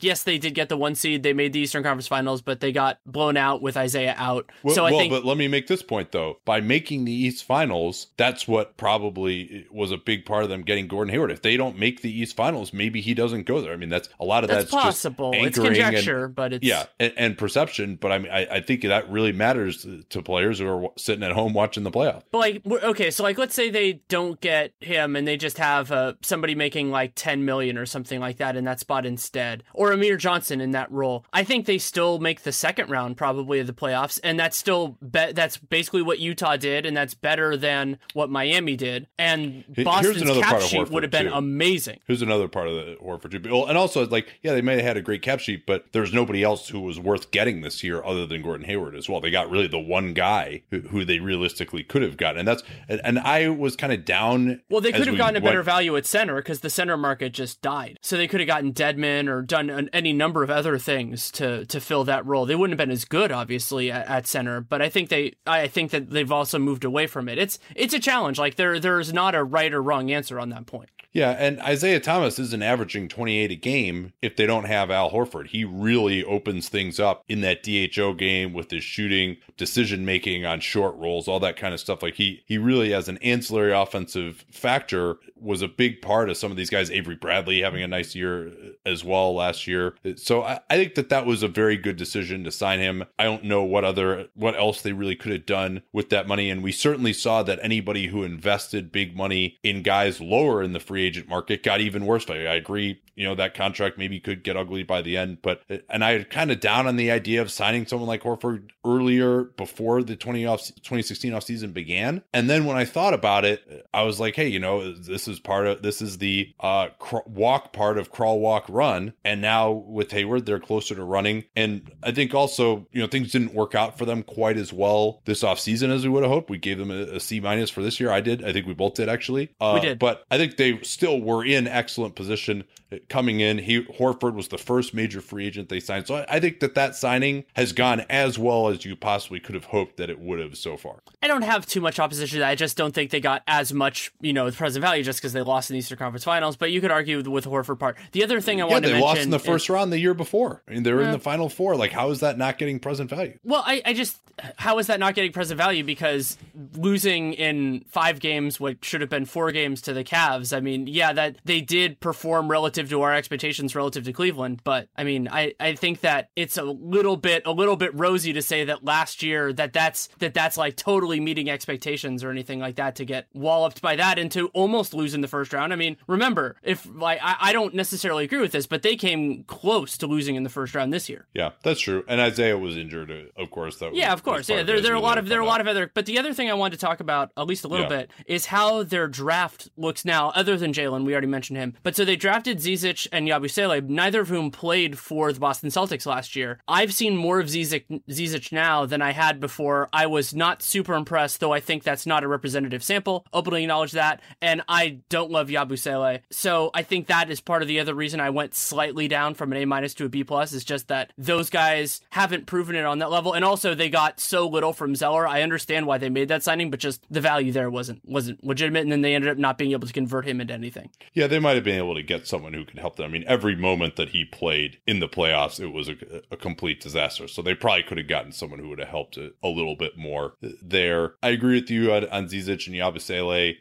Abdel Nader, who they got in like the 50s last year, he's going to be a roster player this year in Preston, Maine. That's a nice little benefit. Jackson and Ben Bentel are already no longer on the team. That's fine. This is a team that has a lot of good players and not a lot of roster spots. So I gave them an A- initially. I would stick with that A-.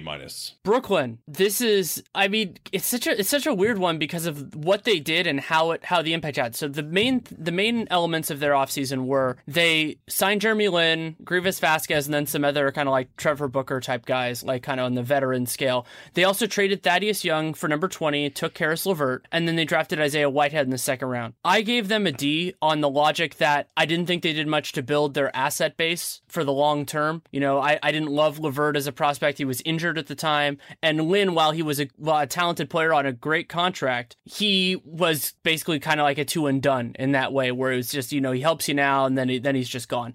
We'll see. He could opt in. We'll see. I mean, he could. You mentioned, the point guard market, not that great, especially if he suffers some injury problems this year. Yeah. So I was negative on it. And I think that it looks better now, and a big reason why is just that Karis LeVert showed more and was better than I thought he was going to be. So I moved it up from a D to a C. And Thaddeus Young for 20, like, I'm still fine with that. It was just who they took, and I'm more okay with who they took. Yeah, Kenny Atkinson also they hired. He looks like they got a lot of threes up. I like his approach. Some of the guys they've had have developed reasonably well. Zach Lowe just had an article about how their culture is good, and Zach's not a total bullshitter on that type of stuff. So I think that can be relied upon. So I thought the Young trade was a good one. It looks better now, as you mentioned.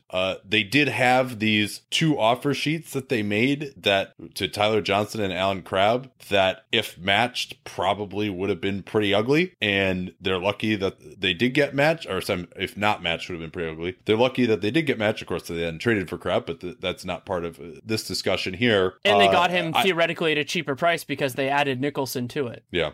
We mentioned that not re-signing Willie Reed was a little odd. Maybe that was more of this culture thing, because you hear some odd things about him on occasion. Justin Hamilton, who they signed, we liked a little bit, didn't really work out very well. He ended up getting traded away and stretched by Toronto. But they did avoid bad contracts. That's really what enabled. And still, remember, just at this point, Sean Marks had just come in, right? I mean, now, after a while of this, it seems like, oh yeah, this has been their strategy the whole time, is that they're going to leave space open. They're going to take on bad contracts. But we didn't know that at the time. This was the first offseason that Marks had been in control, and they very easily could have gotten all right, we'll just draft or sign the best veteran we can, overpay, and just, hey, we don't have our draft picks, so we might as well try to be good. And instead, they really began this strategy of trying to pick up assets, which they kind of ruined with Crabb, I think, but or if not ruined, it hurt. But no, so I think this looks, their offseason looks better. Again, this is one of those teams that didn't give out long bad contracts, and therefore I'm going to upgrade them from a C C to a B. Well, I would add in Trevor Booker. I don't think that contract looks particularly good. No. It's not devastating, but it's still not good. I mean, giving him $9 million this year, they could have done something else. Sure. They just needed someone there. But you're right. And now they're playing Rondé as the starting power forward, basically, because Booker is not that good. And that wasn't a surprise. I agree. I didn't really care for that one. They might have been able to do better there. And then Lin, I mean, they played pretty well when he was out there, right? Like, so, and I also noted that they were set up to where they needed to trade Brook Lopez. They finally did that, getting D'Angelo Russell, which I think looks okay. And just to not give out any horrendous contracts, I think was big. And then this summer set the stage for that Nicholson trade you really liked also. It did. And the Vasquez deal, that was basically ended up being dead money. But I think that it wasn't that big a contract. And the theory of it was okay, even though he ended up being perpetually injured.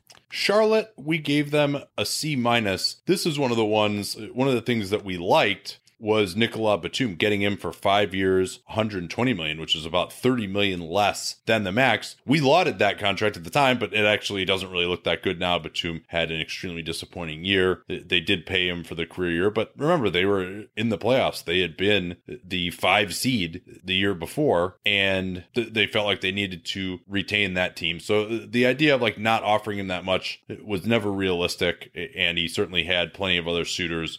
Dallas offered him 4 for 113, for example, and he decided to go back to Charlotte. Instead, we did criticize them for not making that a descending contract because they had his capital. They could have paid him whatever they wanted, but he would then be making more this year, and they would be even more issues with the tax this year, and that's probably part of why they didn't do that. Maybe then they wouldn't have traded for Miles Plumlee.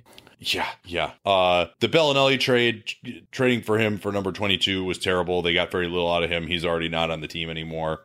Marvin Williams may have actually been a little bit of a discount over what he could have gotten on the open market. But 4 years, $54 million for him. He had a disappointing year last year, and that's going to be a bad contract by the end. We realized that as well. We actually liked Roy Hibbert for 1 year, $5 million, but that didn't really work out. He didn't even finish the season on the team. Well, yeah. So they did kind of beyond the Bellinelli, Marvin, and Batum part of it. They swapped out Jeremy Lin, Courtney Lee, and Al Jefferson for Sessions, Bellinelli, and Hibbert. All 3 of their replacements are gone now. 2 of them left, for nothing. Then the other Bellinelli was included in the Dwight Howard trade, and none of them really produced that much value. I mean, Bellinelli had a couple of moments, but really they went in other ways with their rotation. And while Courtney Lee and Al Jefferson got contracts that they shouldn't have matched, like it was right to not get in the bidding with them, it kind of goes in that direction. So I actually had given them a B- last year and lowered it to a C-, partially because the Batum contract looks worse, partially also because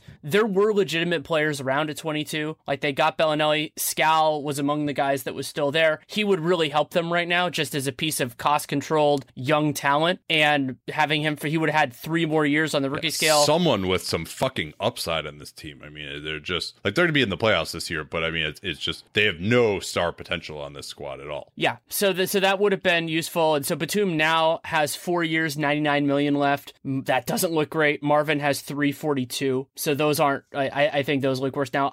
Maybe I should even go lower than a C-, but I'm going to stick with that for now. Yeah, I gave them a C-. I'd probably lower that into the D+ range, maybe even a D range. I actually thought that one thing I was critical of was they actually could have retained Courtney Lee, but maybe, again, there was the eventual tax issues that prevented them from doing that. I think Lee on his contract is still not terrible if he's on a good team. He just didn't really make a ton of sense for the Knicks. And this is they're already getting a bunch of guys who are better now than they will be 2 years from now. So what's one more if you're already in that situation? But if they had him instead of Bellinelli last year, they'd probably make the playoffs. Maybe. I mean, and also I guess we should note this too. Hibbert, only 1 year, seemed like a good value play, but not a great fit. And then the fact that they weren't able to get an adequate backup at center really killed them. I mean, they were 3-17 in games that Cody Zeller didn't play, and that certainly contributed to them not making the playoffs, failing to get an adequate option. So I think the more I think about that, I probably would go with a D. I mean,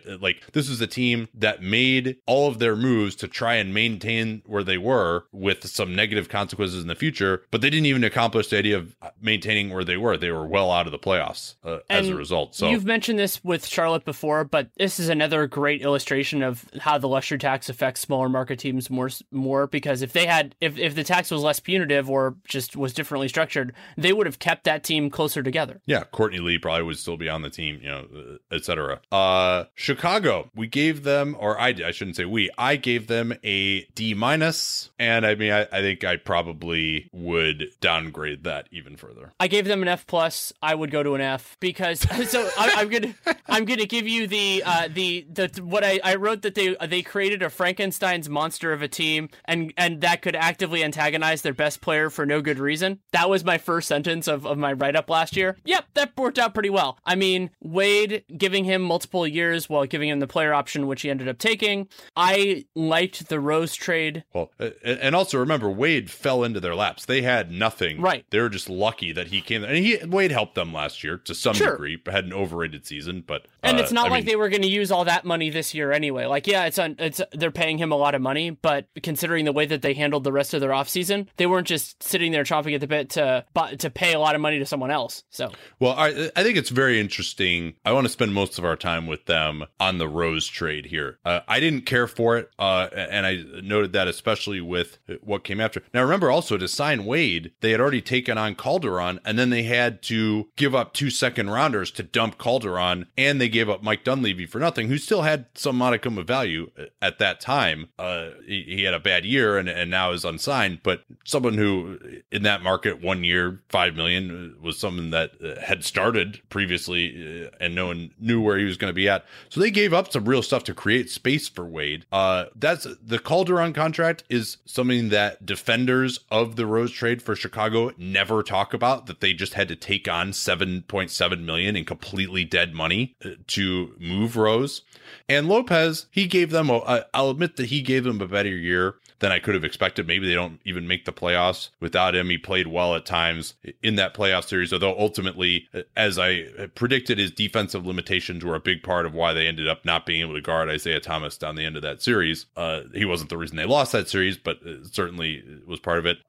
Rondo was awful nearly all year. He had 2 good weeks and then 2 good games in the playoffs, but then got hurt, which he didn't have the greatest health record either. But back to the Rose thing, again, they took on Lopez, and Lopez is, I would say, is a slight negative asset right now, given where the center market is. He's got 2 years left. Doesn't make sense for where they are now. And another rationale of the Rose trade was, oh, well, he just doesn't fit with Butler, and now Butler isn't on the team either. And they just could have gotten, I said, hey, you know what? And Rose would have been better at point guard than any of the guys that they had last year. They could have gone for another budget option at center. I think they actually would have been better last year. Rose ended up not being healthy at the end of the season, which didn't help. But for the time during the season that he was healthy, they probably would have been better just because every other point guard option they had was so horrendous. So I think, and then maybe they don't do the Wade signing, which to me didn't really work out. And something else to remember here is that if they had Rose, they probably wouldn't have done their other escapades to get point guards, including one thing that happened during the offseason, but not during the time that we had graded, which was the MCW for Tony Snell trade, which was another disaster. Yeah, that was this offseason. So maybe they don't do that trade. Maybe they don't try to get Cameron Payne and basically misuse assets in that deal. God, yeah. And so and Jerry Grant, who supposedly was like a big part of that trade, was terrible, and he's like 4 point guard of the futures ago already for them now. And then remember also that they drafted Denzel Valentine right over Juancho, who we both love, and there were numerous other guys. I just don't think Denzel Valentine is particularly good, and they were able to get out of Mike Dunleavy's situation, which worked out reasonably well for them. And Paul Zipser's a reasonable pick, but Zipser working out, Lopez being better than expected, that's still not enough to drag this out of F range. Also, part of the sell on Wade was, oh yeah, he'll help us get 2017 free agents. Yeah, that worked out. They got Justin Holiday back, man. Yeah, so I gave him a D-. I will go back to the straight F range as well here. Cleveland Cavaliers, they had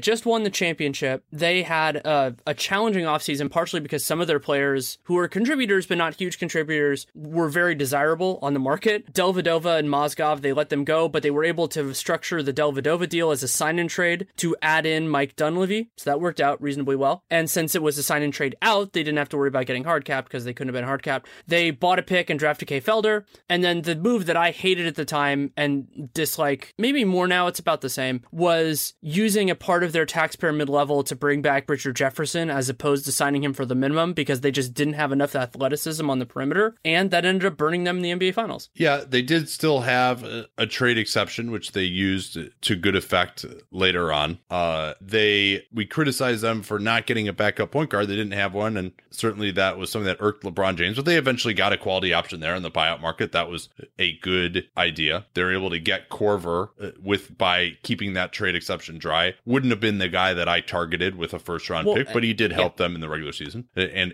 in the playoffs until really they got to the finals. Well, and then the other thing we should mention that happened outside the purview, because I gave them an incomplete /D, was that J.R. Smith hadn't signed yet, and his contract looks pretty good. I mean, so he has another 3 years, $44 million if they pay out the full thing, but the final year is only partially guaranteed for about $3.9 million. Yeah, Smith had a disappointing year in part because he had that injury, but he had a really nice finals, and still, he's a guy who has a ton of gravity. Teams are pretty terrified of leaving him. Didn't really defend at the level that he had the previous year, and he's getting older, but considering what the market was and the fact that they needed him and had no way to replace him, I think to only basically have to do 3 years there, I think was a pretty decent job of bargaining by since departed general manager David Griffin. So I gave him a C+ at the time, and I think I would stick right about there. I mean, they got back to the finals. They didn't really challenge the Warriors very hard. They maybe could have done more, and Dunleavy ended up being a complete disaster. And actually, I apologize. I don't think they used the trade exception to get Korver, or maybe I think they generated a new one actually by keeping that dry when they got Korver and then sent away Dunleavy. In any event, I like their cap management. Not re-signing Dellavedova looks fine at this point with the contract that he got. Not matching on his contract from the Bucks was probably the right move. So yeah, still sticking with that C+. And I'm still sticking with my D. We disagreed then, we disagree now, just because I thought they weren't as aggressive at attacking the team that they knew they had to face, and Kevin Durant was a constraint for them. They knew that on July 4th. Like, that was something before they made all of their other moves, and they didn't even really make any upside plays. I mean, Dunleavy flamed out, but even if that had worked, it still wasn't going to be good against the Warriors, Richard Jefferson, right. But we don't really need to spend too much time relitigating that. Instead, we can move on to the Detroit Pistons. So what the Pistons did was, they're one of these teams, we talked about this in the first half, where they had cap space temporarily before the new CBA changed the rules in terms of cap holds for rookies, and so they had Drummond that they knew they were going to have to re-sign. But can I interrupt you for a second? I mean, you always talk about this. It really is not that much of an increase, except for maybe the top 2 or 3 picks. Yeah. But Drummond was number 9, so I don't know that really. I mean, it still is very useful to have these guys. It's not like that tactic is completely gone away. Well, and it also happened that some of the guys in that range for the year 2014, which is the first year that this will be in effect, the guys taken in that range just aren't as good at this point. So you have that different points. Like Drummond, he was pretty much considered a max player at the time, and so there wasn't that issue. When you look at that range this year, it's more like Aaron Gordon and those type of guys. And certainly Gordon has potential, but he's not where Drummond is or was. And so what Detroit did was they had that constraint where they knew, okay, we're going to have to go over it. So they're like, basically, we have this cap space now. They signed Boban, John Lure, Nish Smith, all to long contracts, and the length is going to matter here. They also drafted Henry Ellenson in the lottery, lost Anthony Tolliver, who they have since brought back, dumped Jody Meeks, that worked out. And then the move that I had completely forgotten about, but they traded Spencer Dinwiddie for Cameron Bairstow. It's like, oops, like that. He was, I think there was some issue with guarantees or anything like that, but Dinwiddie, he's an NBA player. Cameron Bairstow is not. So, yeah. Lure, 4 years, $42 million. He started most of the year. He was adequate. I still think that contract is only going to get worse. Ish Smith, I hated at the time. He actually was starting for a lot of the year and played better. They actually were better with him out there than Reggie Jackson, although Reggie, of course, struggled with that tendonitis. But that contract actually doesn't look that bad. Because we said, hey, you spent too much money. Not sure if you solved the problem, at least for 1 year. He's got a lot of limitations, of course, but Smith played as well as could be hoped. Boban, we thought was okay. Didn't play much. That was kind of the plan, that they were going to let Aaron Baines move on. We'll see this year whether he can give them much. Signs don't point to that necessarily happening. And then Drummond, they were always going to give him that max contract. He would have gotten max offers elsewhere. And we have to remember, of course, where they were having made the playoffs. I think a lot of us thought they would be in the playoffs again this year. They had one of the more disappointing seasons in the league last year. Ellenson still looks bad. I ended up giving them a D+, and Luer, Ish, Boban, I mean, those are guys, none of them are really like needle movers. They spent a ton of money to not get starters. And I think that if they had just either gone with shorter contracts and just tried to chill out a little bit, now they were up against the tax this year as a result. Tom Gores said at the time he would pay the tax for a good team. Then they're not a good team. And now they lost KCP as a result of that. And a lot of the seeds for that were planted. But I think I would probably just maybe move from a D+ to a D, if only because Ish turned out a little bit better than I thought it would. And maybe even you could say Luer did too, at least for the first year. And I mean, obviously, I'm downgrading them, but I would have downgraded them a lot more if I hadn't, been maybe a little too pessimistic, at least for the first year, about those signings. I was more optimistic. I gave them a C- just because I thought they got better, but that they didn't necessarily address all of their flaws. Ish Smith was better than expected. I'm moving it down to a D- just because they still owe so much money. $44 million left for Luer and Boban combined. That's a ton of money for two guys that, maybe Luer is going to start, but it depends with what they do with Tobias Harris, what they do with Stanley Johnson, and Ellenson just doesn't do a whole lot for them. He's superfluous at that point. 18, he wasn't in the lottery. I should correct myself. He wasn't in the lottery. He was shortly after that.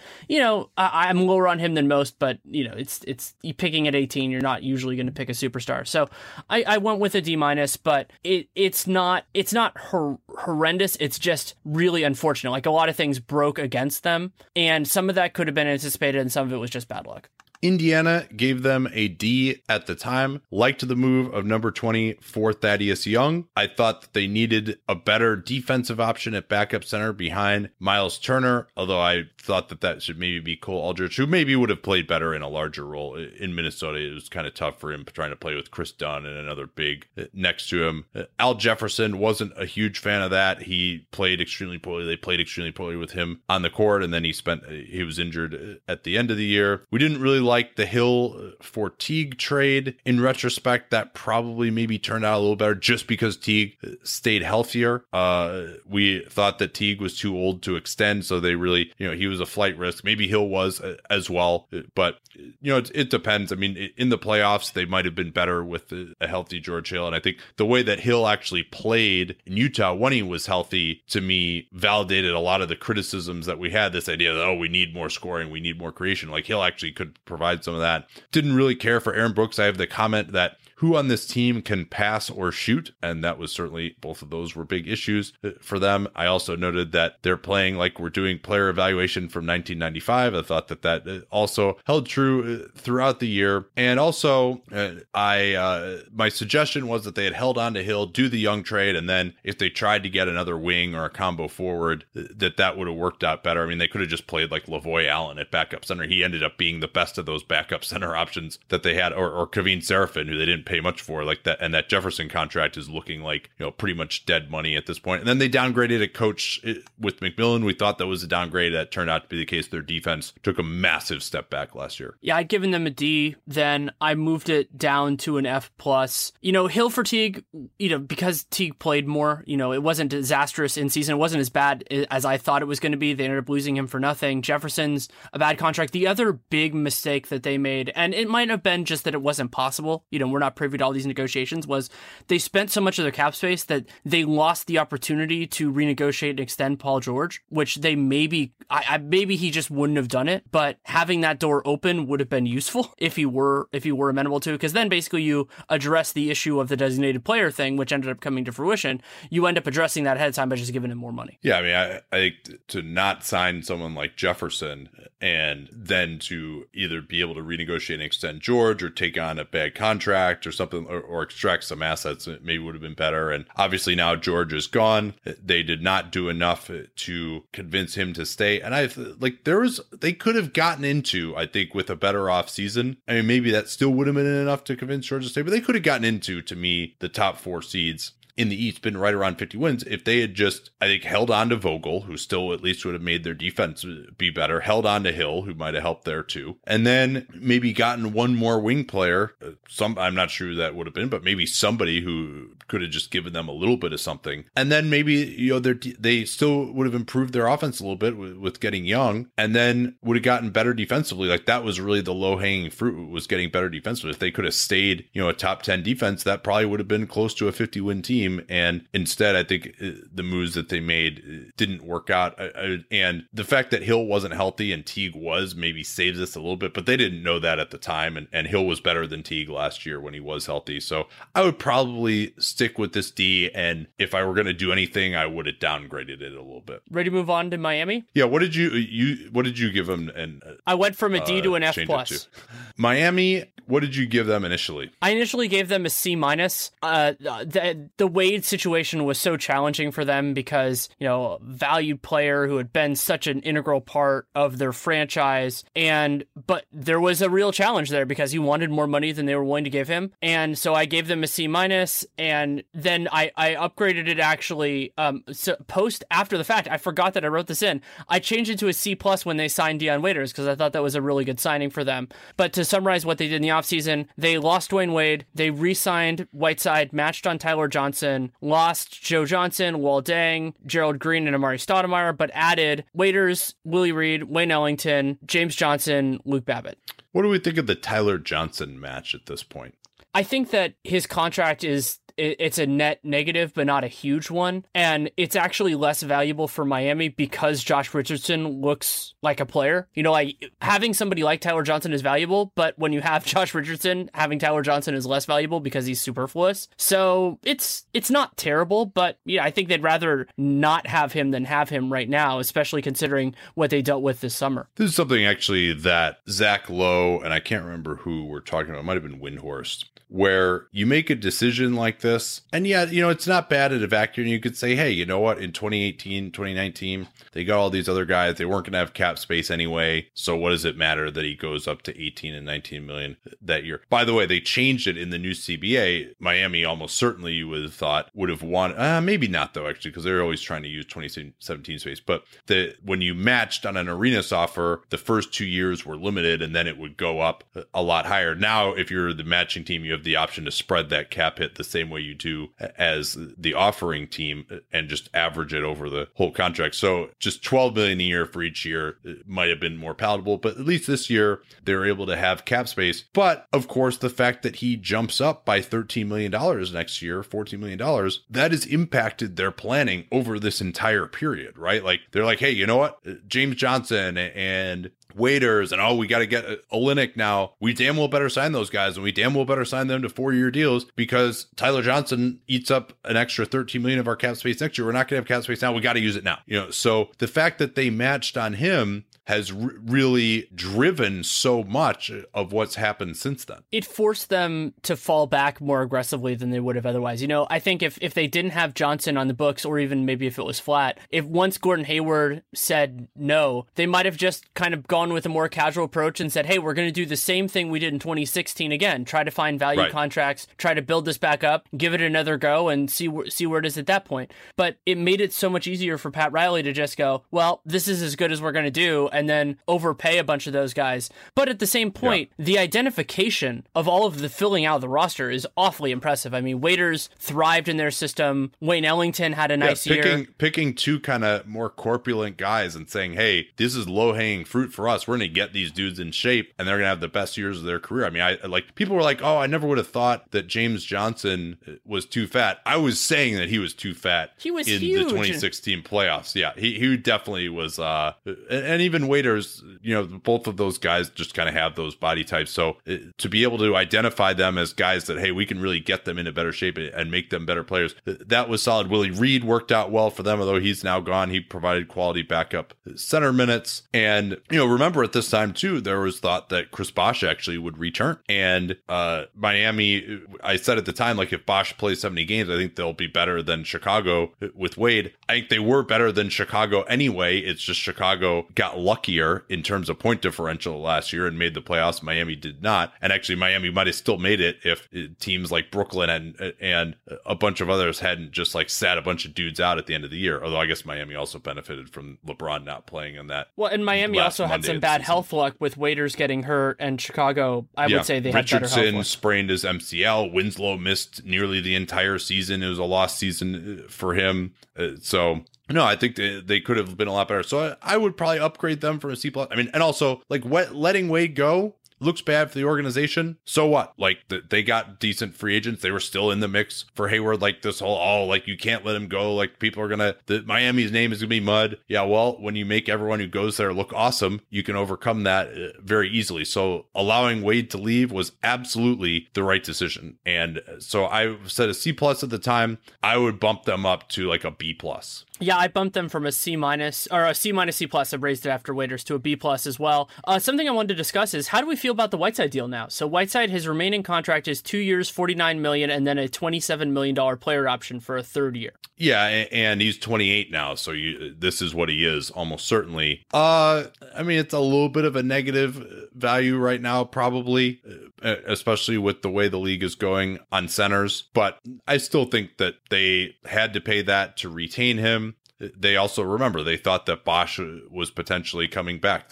When they matched on him, they thought that they would get Wade to come back. They thought that they had this team that was, could be a contendery in the Eastern Conference. And because of the Bosh issue, that didn't turn out to be the case. But then they actually ended up being pretty good, and he was part of that. So I mean, while the contract itself may not be fantastic, he probably fails their Nene test right now, but the decision to me is one that still you would have made back at the time, even knowing what we know now. I have no opposition to that. I think that's a reasonable way of putting it. Ready to move on to the Bucks? Yes. I gave them a C- initially. We noted that the Plumlee trade was terrible.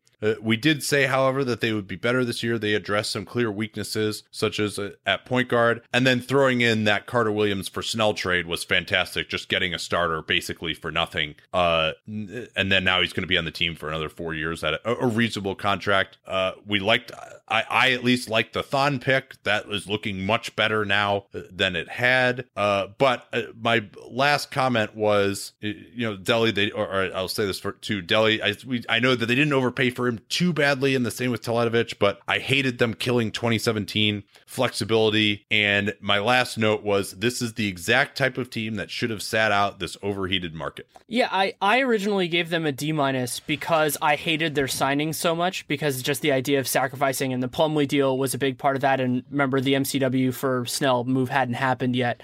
But how fucked would they be if Plumlee was still on this roster? Like, they pulled some Jedi mind trick to get out of that. I guess Plumlee, like, every time you trade for him, comes with a get out of jail free card after 6 months. But I mean, they didn't do anything because of the tax other than re-sign Snell this year. If they're not willing to sign the tax, where would they have been when Monroe opted in and they still had Plumlee? I mean, they have Hawes now, but they would still have an extra $6 million of bad money on the books, and then that would continue on. For 2 also, more years. we should mention that they signed Giannis Antetokounmpo, which had not happened as of this time, to a contract about $2 million per year less than the max, but only 4 years. I was critical of that decision at the time. I would have said, hey, get the guy under contract for 5 years. He blew up. I still think that they probably would have wanted to have him for 5 years even now, but the fact that they can give him the designated player veteran extension at least helps mitigate that risk a little bit. But I think I still would rather just have him for 5 years. Yeah, you'd rather have him locked up. He's still so young. And so for me, my grade went from a D- to a B+, mostly because of the draft. Thon I liked, but didn't love. We didn't even mention Brogdon. And that's exactly where I was going to go. He was the fucking rookie of the year. Yeah, Malcolm Brogdon, second round pick. I didn't know much about him coming out of Virginia. He was excellent. He ended up, basically, he kind of replaced Dellavedova's spot and totally delivered in that, has a team-friendly contract. And he also, like, his emergence has made some of these other mistakes a lot more palatable, because if they didn't have him, then they would be answering some stickier, thornier questions than they are now. And he's cheap for a long time. So good on them for that. They lost Jared Bayless and Grievous Vasquez. Nobody cares. Not a big deal at all for them. So yeah, I mean, this worked out better for them than I expected, but some of that probably shouldn't go into their offseason grade because the Plumlee contract was still terrible. So I'm giving them a B+. I think anything from a B to an A- is fair, just depending on how you weight certain elements of this. I think that just in retrospect, because Giannis is really this good, which we didn't know at the time. I mean, he was very close in most improved. Did he win most improved player? Who even won most improved player? I believe he won it, yeah. And was deserving there. But now that he's this good, lowering the ceiling of this team, which they definitely did, even with these nice draft picks, it was just some of those signings, short-sighted signings that really destroyed their flexibility. I mean, think of like where this team could have had a ton of space in 2017 if they'd just been a little bit more disciplined than they were. And I mean, especially the Plumlee trade. I mean, I just can't believe it. And they're still paying Hawes, obviously, for this year as a result of that. I'll upgrade it from a C- to a C just because Brogdon and Thon were that good. But I mean, could you just imagine where they could be if they had Thon and Brogdon and Giannis and Parker and Middleton? I mean, that's like a whole starting team. I mean, Parker obviously got hurt, but making, a combined, 30 million or something like that? Well, I guess Giannis's extension would have kicked in. So, well, and John Henson's money and Monroe's money and some of the other stuff. Like they wouldn't. Right. Yeah. I mean, I'm not saying they would have been totally bare, but the core of their team would have been cheap. Yeah, that's fair. They would have. They could have. I think had max space. I don't remember exactly, but it would have been. Ben Thompson actually wrote like a long post about this and what a missed opportunity that was. And I agree. So I'll upgrade them from a C- to a C. I already thought the Thon pick was really good. He's looked a little better than I expected him to be, but not that much better. And obviously Brogdon too. But Brogdon's probably overrated right now. Like I think he'll be kind of a borderline starting point guard type of player going forward. I don't think of him as like a true difference maker, even though obviously getting that type of production that low is good. It's not enough to move the needle that much for me when you consider, what the opportunity cost of all those bad contracts they entered into was. Oh, we forgot to mention one of our favorite things, that they sold the pick that became Patrick McCaw. Yeah, that was bad. Yeah, I mean, if they had another cost-controlled player, I don't know if they liked McCaw, if they would have taken him with that spot had they not sold the pick. But yeah, I mean, he would have been useful for them moving forward as they have all these expensive guys on their team. I mean, he probably wouldn't have played that much considering they got Snell and everything else, but still, it's always good to have talented players on team-friendly contracts. Speaking of talented players on team-friendly contracts, the New York Knicks. Oh, man. Okay, can I just read you? So this was my response, not what I wrote then, but this was my response now. I just wrote, how the shit did I not give this an F? Like, I gave them a D, and I'm just still struggling with how that happened. I guess it was the Rose trade, because I thought that he would help them, and at least they didn't spend long-term money on a point guard. But now, I kind of wish they had. Yeah, I gave them a D+, and I said that I really liked the Rose trade. I do think they're better off still for having gotten rid of that long-term money with Lopez just in a vacuum. But then, of course, the Noah contract, even worse than we thought it would be. And, worst contract in the league, even worse than Mozgov. I would hope that they would have just gone with a younger, more stopgap center, committed to playing KP at center, and gone for more of just a cheaper guy. There are just so many cheap centers around. I thought Courtney Lee was like, okay. We thought that Brandon Jennings was great. That wasn't really the case at all. Kuzminskas, for the room exception, was solid. We noted that KP will be marginalized. That kind of was the case. I think he could have stepped forward even more, maybe as a potential superstar. We said that they did get better for this year. In fact, they did not really, as it turned out. We really didn't like that they lost Langston Galloway. They could have matched his deal with New Orleans, and that they should have. So that looks a little bit better. Galloway hasn't done much since then. And the big problem that we had was that they really impacted their space for 2018 and 2019. And the Lance Thomas contract doesn't look great either, but that is fully non-guaranteed. I think on the last season of it, they used the full early bird rights. There was, I think, 4 years and about $28 million, but the last year, as we mentioned, non-guaranteed. And then my last note was that Hornacek was a better coach than I expected them to get, but will they play the triangle? Well, for one season. But I think part of why this bothered me so much and why I was surprised that I gave it a straight D is because it wasn't a team that made sense around Kristaps Porzingis. It was more of a stopgap, impatient type deal. And we knew Porzingis was going to be a talent. And they got all these guys that didn't really make sense, not only with his skill set, but with his timeline. And they were impatient. And even the contracts that were more reasonable at the time, I think they look worse. I think Lee looks worse now than I thought it did. Thomas looks worse than it did.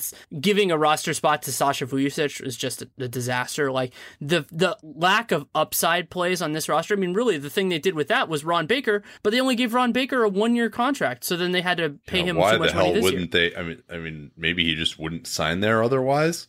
But I mean, why not just give him 2 years guaranteed at the minimum or something? Like he was undrafted. If you really liked him that much, I mean, the big thing I said at the time was, I actually would have thought they did pretty well if they just done everything that they did and then just not signed Joakim Noah. But as it turned out, Hernan Gomez, who they drafted the previous year, but they signed to, so that probably really more belongs in 2015, but signed him to a 4-year minimum contract essentially, or close to it. He looks great there. But and the Rose trade would have made much more sense if you're like, all right, we're going to sit out a little bit here in 2016 and just stuck to the plan. I mean, remember 2015, Phil Jackson was like, all right, pretty reasonable contracts here. Aflalo, we got some flexibility there. Lopez, we're not going to break the bank for him. Solid starting center, but we're going to make that Rose trade and then get Noah is what killed everything about it. The Rose trade to me made sense if you were going to say, hey, we're going to continue building, not spending too much money, and then maybe once Porzingis is kind of ready to go, we could have had a lot more money in 2018 and 2019 or 2017. And now, of course, they are quite impacted for those years. So I gave him a D+ at the time, and I would downgrade that now to like an F+. Noah's still the worst contract in the league, right? That's correct. Yeah. I mean, to me, that makes it a straight F. And it was a totally preventable, they even had other centers. Like, I mean, they didn't have anybody as good as Noah, but Kyle O'Quinn, Hernan Gomez, like they could have filled out their center rotation. And maybe if they wanted to take a flyer on somebody for a couple million for the opportunity to shine in the bright lights, kind of like the Ed Davis contract that the Lakers gave him, not the Ed Davis Blazers contract, that they could have done something like that. Yeah. We're talking about how on the Patreon Mailbag podcast, which you can subscribe to, patreon.com/Duncan LaRue, someone asked us about centers, and I really think paying big money for centers who aren't really firmly in the upper echelon of starters, who are really quality two-way players at center, really doesn't make much sense, because I think the difference between the 40th best center in the league and the 20th best center in the league has never been smaller. And I think it's only going to decrease, especially because so many more players, like guys who used to be power forwards, can play center now on the second unit, right? Like Taj Gibson, for example, would be a perfectly adequate second unit center for you at this point. So you just have so many more guys who can do that now. Getting a pure center doesn't really matter as much. We don't need this behemoth who can like battle in the post as often. Well, that's about as good a lead-in as we're going to have to talk about the Orlando Magic. The Magic. No, actually, a better lead-in would be this message from our friends at Betterment. That's true. Solid investing, it would also have been good for the Magic. Betterment presents financial fact number 24. Not all financial advisors are required by law to act in your best interests. This means that if you're better off investing in company A, they may advise you to invest in company B because they may get a kickback from that transaction. A financial advisor that commits to providing advice in your best interest is called a fiduciary, and Betterment is a fiduciary. Betterment is the largest independent online financial advisor and promises to act in its customers' best interests. How? Betterment is built on technology to bring you sophisticated investing and financial advice that is constantly working to optimize your money and help you to reach your financial goals, all to lower costs than more traditional financial services. If you like talking to a person, Betterment also offers calls with their team of CFP professionals and licensed financial experts. Regardless of what service you prefer, you pay only a flat fee starting at 0.25%, no additional charges for transactions, transfers, or rebalancing. Betterment offers other special tools as well, like tax impact preview, allowing you to see the estimated effect any moves you make may have on your tax liability. Not all investment services tell you what your tax bill could be. They make money from your transactions. Betterment also has Smart Deposit, which allows you to automatically invest any funds above a certain balance in your bank account. It's a great time to get started with Betterment and save for your retirement or other financial goals, because Dunked On listeners can get up to 1 year with no management fees. Learn how at betterment.com/capspace. That URL again, betterment.com/capspace. Yeah, what'd you have for Orlando initially? Initially, I gave them a D-. I liked the Fournier contract because he got less than the maximum, and I was happy with the Biyombo deal. And they had two semi-value trades. Oh, the Jody Meeks trade and the CJ Wilcox trade, not the Serge Ibaka trade, but then a lot of other disasters. I mean, Jeff Green was a weird rental for them. DJ Augustine is an underrated, one of the worst contracts in the league, and the Ibaka trade is just a disaster for them. And then remember that they were another team like Sacramento that cut a talented young player loose without a real good reason for it, just to be nice. And Dedmon would have been a nice part of the rotation last year and moving forward. Remember how they had this plan after the offseason? They were all set up to play two traditional bigs, and then Aaron Gordon was going to be their Paul George. He was going to play the three, and he was going to handle the ball a ton. We thought that plan was pretty dumb at the time. That's how it turned out to be. He's a 4. Steven Zimmerman at number 41 last year, not even on the team anymore. He had those weird issues with his right hand and elbow. We noted that Ibaka made some sense in theory because they needed someone who could shoot the ball from the big positions, create space. But we noted that he was unlikely to stay, and in fact, because he was unlikely to stay, they traded him for far, far less than they gave up to get him. And we also finally noted that the whole offseason smacks of a regime worried about getting fired, which is unfair because Scals messed up their plans. But nonetheless, they did get fired, because when you're worried about getting fired and you make moves because you're worried about getting fired, you get fired. And you screw the team over for years to come. And that's why unless you're Dell Demps. Dell Demps is the one guy who's escaped that so far. That's true. So I gave them a D- at the time. I moved it down to an F. And that accounts for them making why is the East so bad? I can't understand. Like, why do we have this conference imbalance? I don't get it. They made one of the biggest coaching upgrade. Never mind. I was thinking they went from Jacques Vaughn to Vogel. No, Skiles to Vogel is, that's still more stable, but it's not as huge an upgrade as I was thinking. But it's still, I mean, Vogel, I think, helps put them on his open. They went from Vogel's haircut to, or from the haircut that Vogel will have in 10 years to Vogel's haircut. That's well said. What they did at Coach. And also, remember, while we focus a lot on the Biyombo deal really not working out, Evan Fournier's contract to me looks worse than it did then too. Sure. And so, I mean, like many of these ones are like, oh, it's a reasonable contract, 5 years, $85 million, that he could have gotten the max somewhere else. They really got him to take it. But, all right. I mean, it's Fournier. Is he an average starter at the 2? Maybe if you squint hard, maybe he develops into that. But yeah, maybe he eventually gets there. He's not there right now. Right. Yeah. Yeah. So I gave him that D+ initially, in part because I really liked Vogel at coach. Vogel was not able to have the effect that we hoped on their defense, which really was a big reason that they disappointed. I mean, that D+ was contingent on me thinking, hey, this is a team that might get into the high 30s in wins, maybe contend for a playoff spot. They did not do that. And so, I mean, I think I would have to lower them to maybe a D-. Nah, you know what? F+. The Ibaka trade was just so fucking terrible. Yeah. And also I liked Biyombo at the time too. So did that has turned out to be that's why I bad. Went to a straight F. It's like, what of these things actually, the only thing that worked was Jeff Green because he's gone now. Yeah, that's true. I mean, you're right. I think when every single move that they made was a bad move, other than maybe hiring Vogel and letting Andrew Nicholson go. And that Meeks trade you mentioned was terrible too. He barely played. Like, he had this foot issue. He had to have like another surgery on his foot, or at least missed a bunch of time. Like, he didn't play. They just took on $6 million in his money, didn't get an asset at all, and he didn't play all year. Like, that wouldn't have taken a genius to predict that, given where he was at the time. So yeah, no, you're right. It should just be an F. Thank you. I'm sorry. Straight F. I apologize for giving them a lofty D-, because I mean, their franchise is just so mired right now, and this had a ton to do with it, of course. Next up, Philadelphia 76ers. I just want to read what I wrote then because I'm amused by it. So I gave them an A- at the time, and I said, they nailed the draft and brought over Saric, but I cannot in good conscience give a team that signed Jared Bayless for 3 seasons a straight A. Yeah, I gave them a B because I thought Bayless was low-key a terrible contract, and he didn't play at all this year due to that wrist injury. They don't deserve a demerit for that necessarily. We like Gerald Henderson and Sergio Rodriguez on basically 1-year deals. I thought Sergio disappointed a little bit. Henderson gave them what he was supposed to, but unfortunately his health problems kind of derailed things, but they avoided being on the hook for those.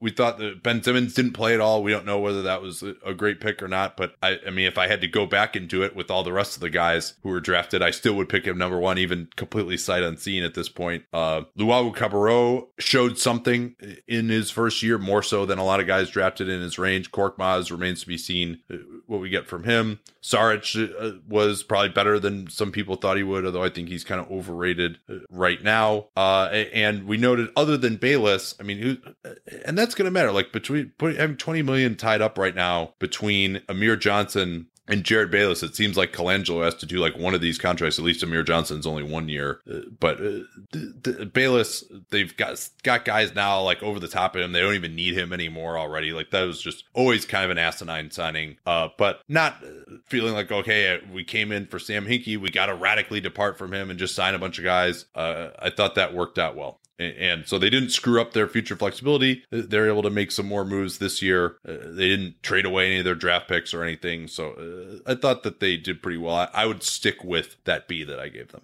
Yeah, I'm dropping from an A- to a B+ just because I'm a little bit less sold on their draft than I was before. I was higher on TLC than you were. And so, you know, he showed something, but just not enough. TLC disappointed you? A little bit. I thought that he was going to...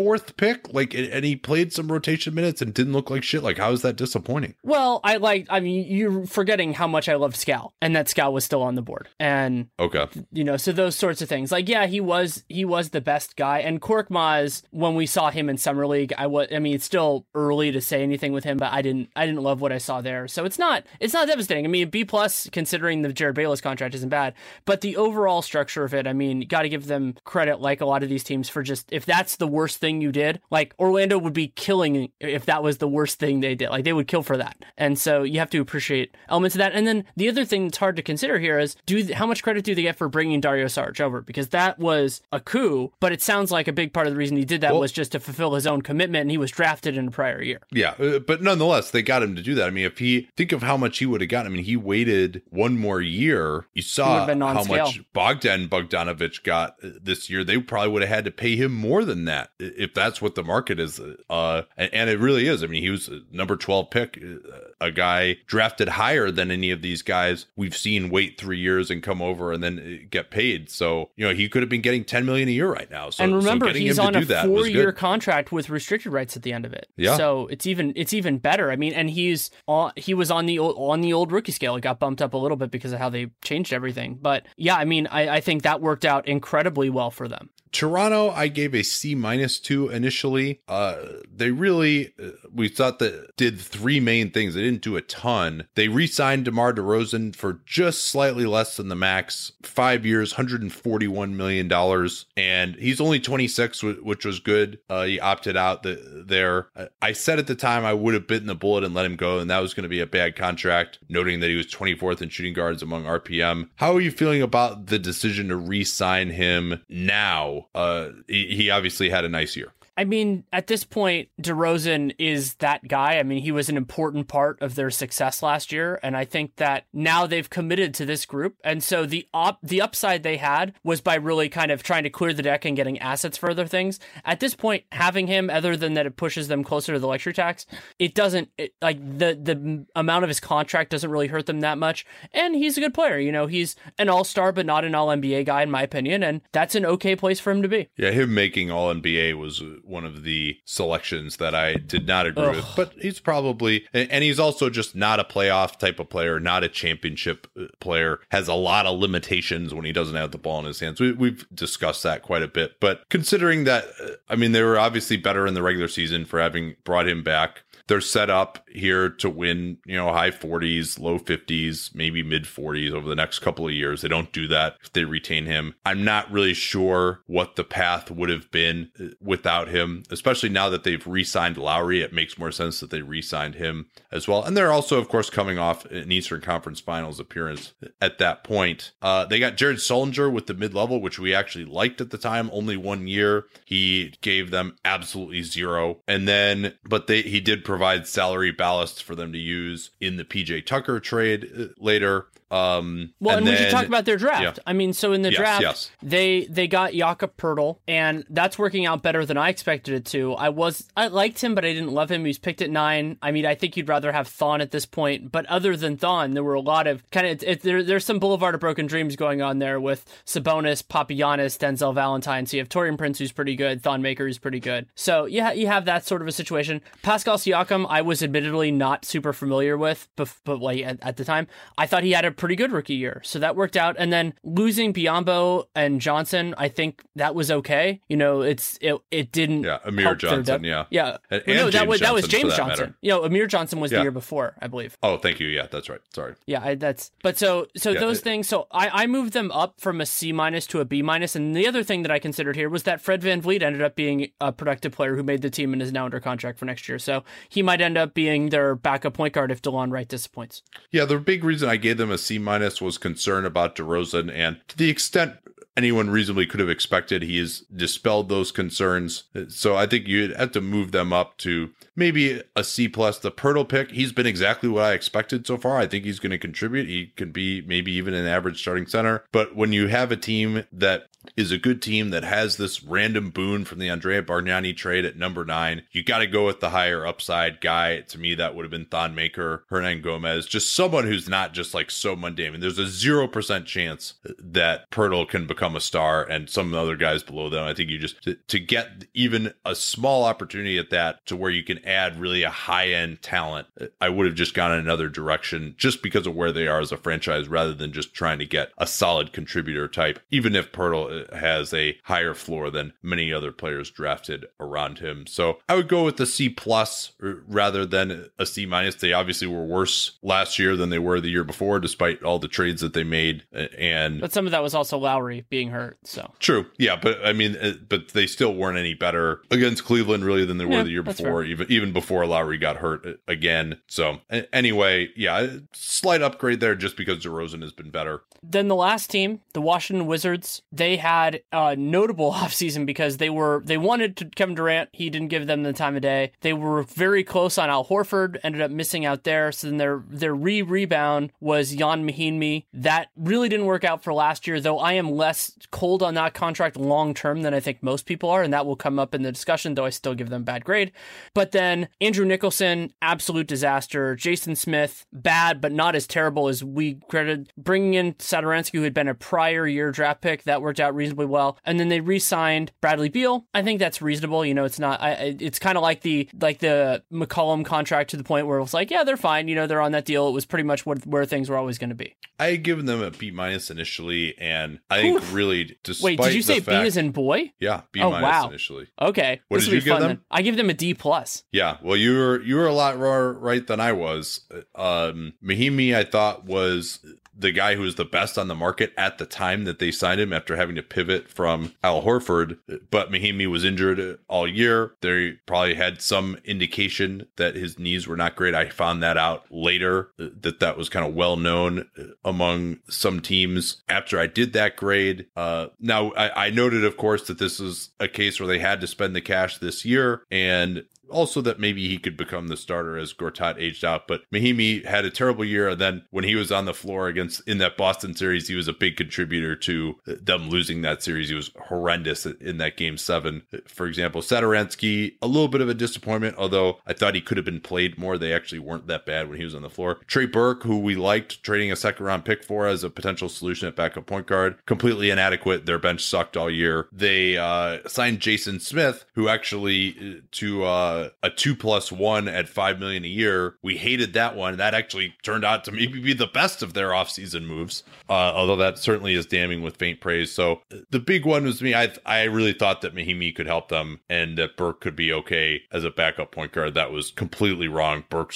will probably be out of the league this year. Mahinmi, we'll see. Maybe he can bounce back, but last year was supposed to be the good year and he was injured all year. So I am more skeptical of him going forward perhaps than you are at this point. That's probably true. true. Like, I think that there's an outside shot that he can eventually supplant him. Also, Mahimi's contract descends, which is a vaguely good thing. That's a little bit cheaper each year. Not much, but a little bit. And, there's Gortat, there's always the chance that he declines, so they have kind of a fallback there. I think that the Beal contract looks fine now. It's a full 5, no player options on it. You were critical of that initially, right? I was. I thought that they overcommitted, and I liked Beal more than Otto Porter, but I didn't know that he was worth the full 5. I feel better about that now. So I gave them a D+ before. I'm giving them an F+ now, partially because the Beal deal and because, Jason Smith worked out better than expected. But we should also take a second to talk about how absolutely horrendous the Andrew Nicholson contract was, because that was one we thought that actually was okay too. Yeah.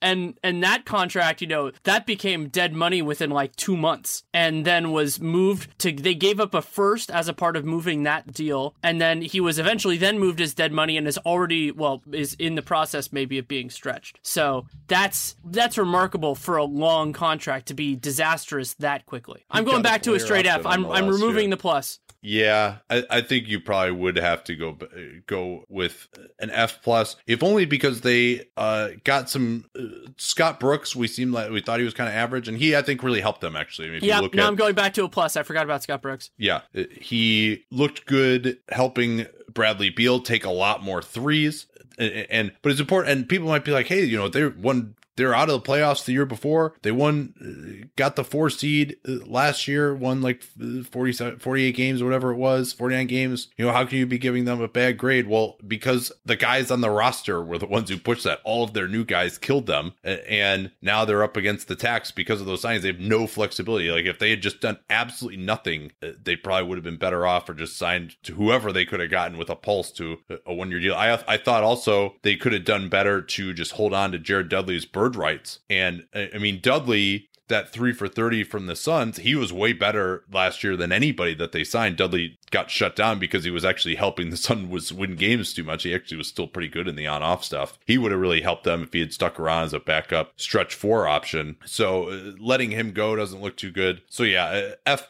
is probably it. And yeah, I realized that they had maybe the best season in franchise history since they won the championship, but it wasn't because of what they did. And now, I mean, imagine if they had at least some modicum of flexibility, even to just use the full mid-level exception this year, and have something that they could have done. Kept their first-round pick. I mean, they had to give up their first-round pick, and a big part of that was because their bench was a disaster, and they wanted to get out of Andrew Nicholson's contract. If they had kept that pick... They also failed to extend Otto Porter, and that probably needs to be counted. Although, as we've noted, David Falk, his approach is, this was said to some acclaim in the last contract, max or nothing bitches, which, by the way, we cannot put on a t-shirt. I mean, we could, but I don't want to put on a t-shirt because Chandler Parsons is the one who came up with that, not us. He said that to Mark Cuban and then, ended up getting max elsewhere, but nothing from the Mavericks. So anyway, yeah, but not extending him. Now they have to pay him the max. Maybe it would have been possible to get him for a slight discount, but as of that, I still think they played that correctly though, because Porter really had not been like that amazing. And if he hadn't taken a big step forward, he wouldn't have gotten those kind of offers. Well, probably not. I mean, this was very different than like Harrison Barnes, because Barnes got it in 2016, and then Otto would have been on the market this year. Yes, and Barnes I think has been better than Porter at nearly every step. Yeah, I would agree with that too. All right, we're done here? Yeah, I think so. God, that was another 2-hour and 30-minute podcast. We're really, like, it's crazy. People who are complaining about, like, okay, we're not doing as many podcasts. Yeah, that's true, but we're probably giving you almost exactly the same amount of, like, actual time in podcasts, because we're like, it's the off season. Like, we don't, and also this is like a very intensive podcast to do. Anytime you talk about all 30 teams, like, it's probably not possible to do that in less than 2 hours, I'm finding. Wait, so we can't do the 30 and 60s anymore? Yes, that was a noble idea. When 15 and 60 ends up being 2 hours at this point. But yeah, I'm looking forward to doing those again. It's been a while on that. All right, don't forget about our sponsors. Betterment.com/capspace is that URL to get up to a year of no fees on lower cost automated investing. We will be back on Wednesday night. Talk to you all then. At Bet365, we don't do ordinary. We believe that every sport should be epic. Every basket, every game, every point, every play. From the moments that are legendary to the ones that fly under the radar. Whether it's a three-pointer at the buzzer to tie the game or a player that goes 2 for 2 at the foul line. Whatever the sport, whatever the moment. It's never ordinary at Bet365. 21 plus only. Must be present in Virginia. If you or someone you know has a gambling problem and wants help, call 1-800-GAMBLER. Terms and conditions apply.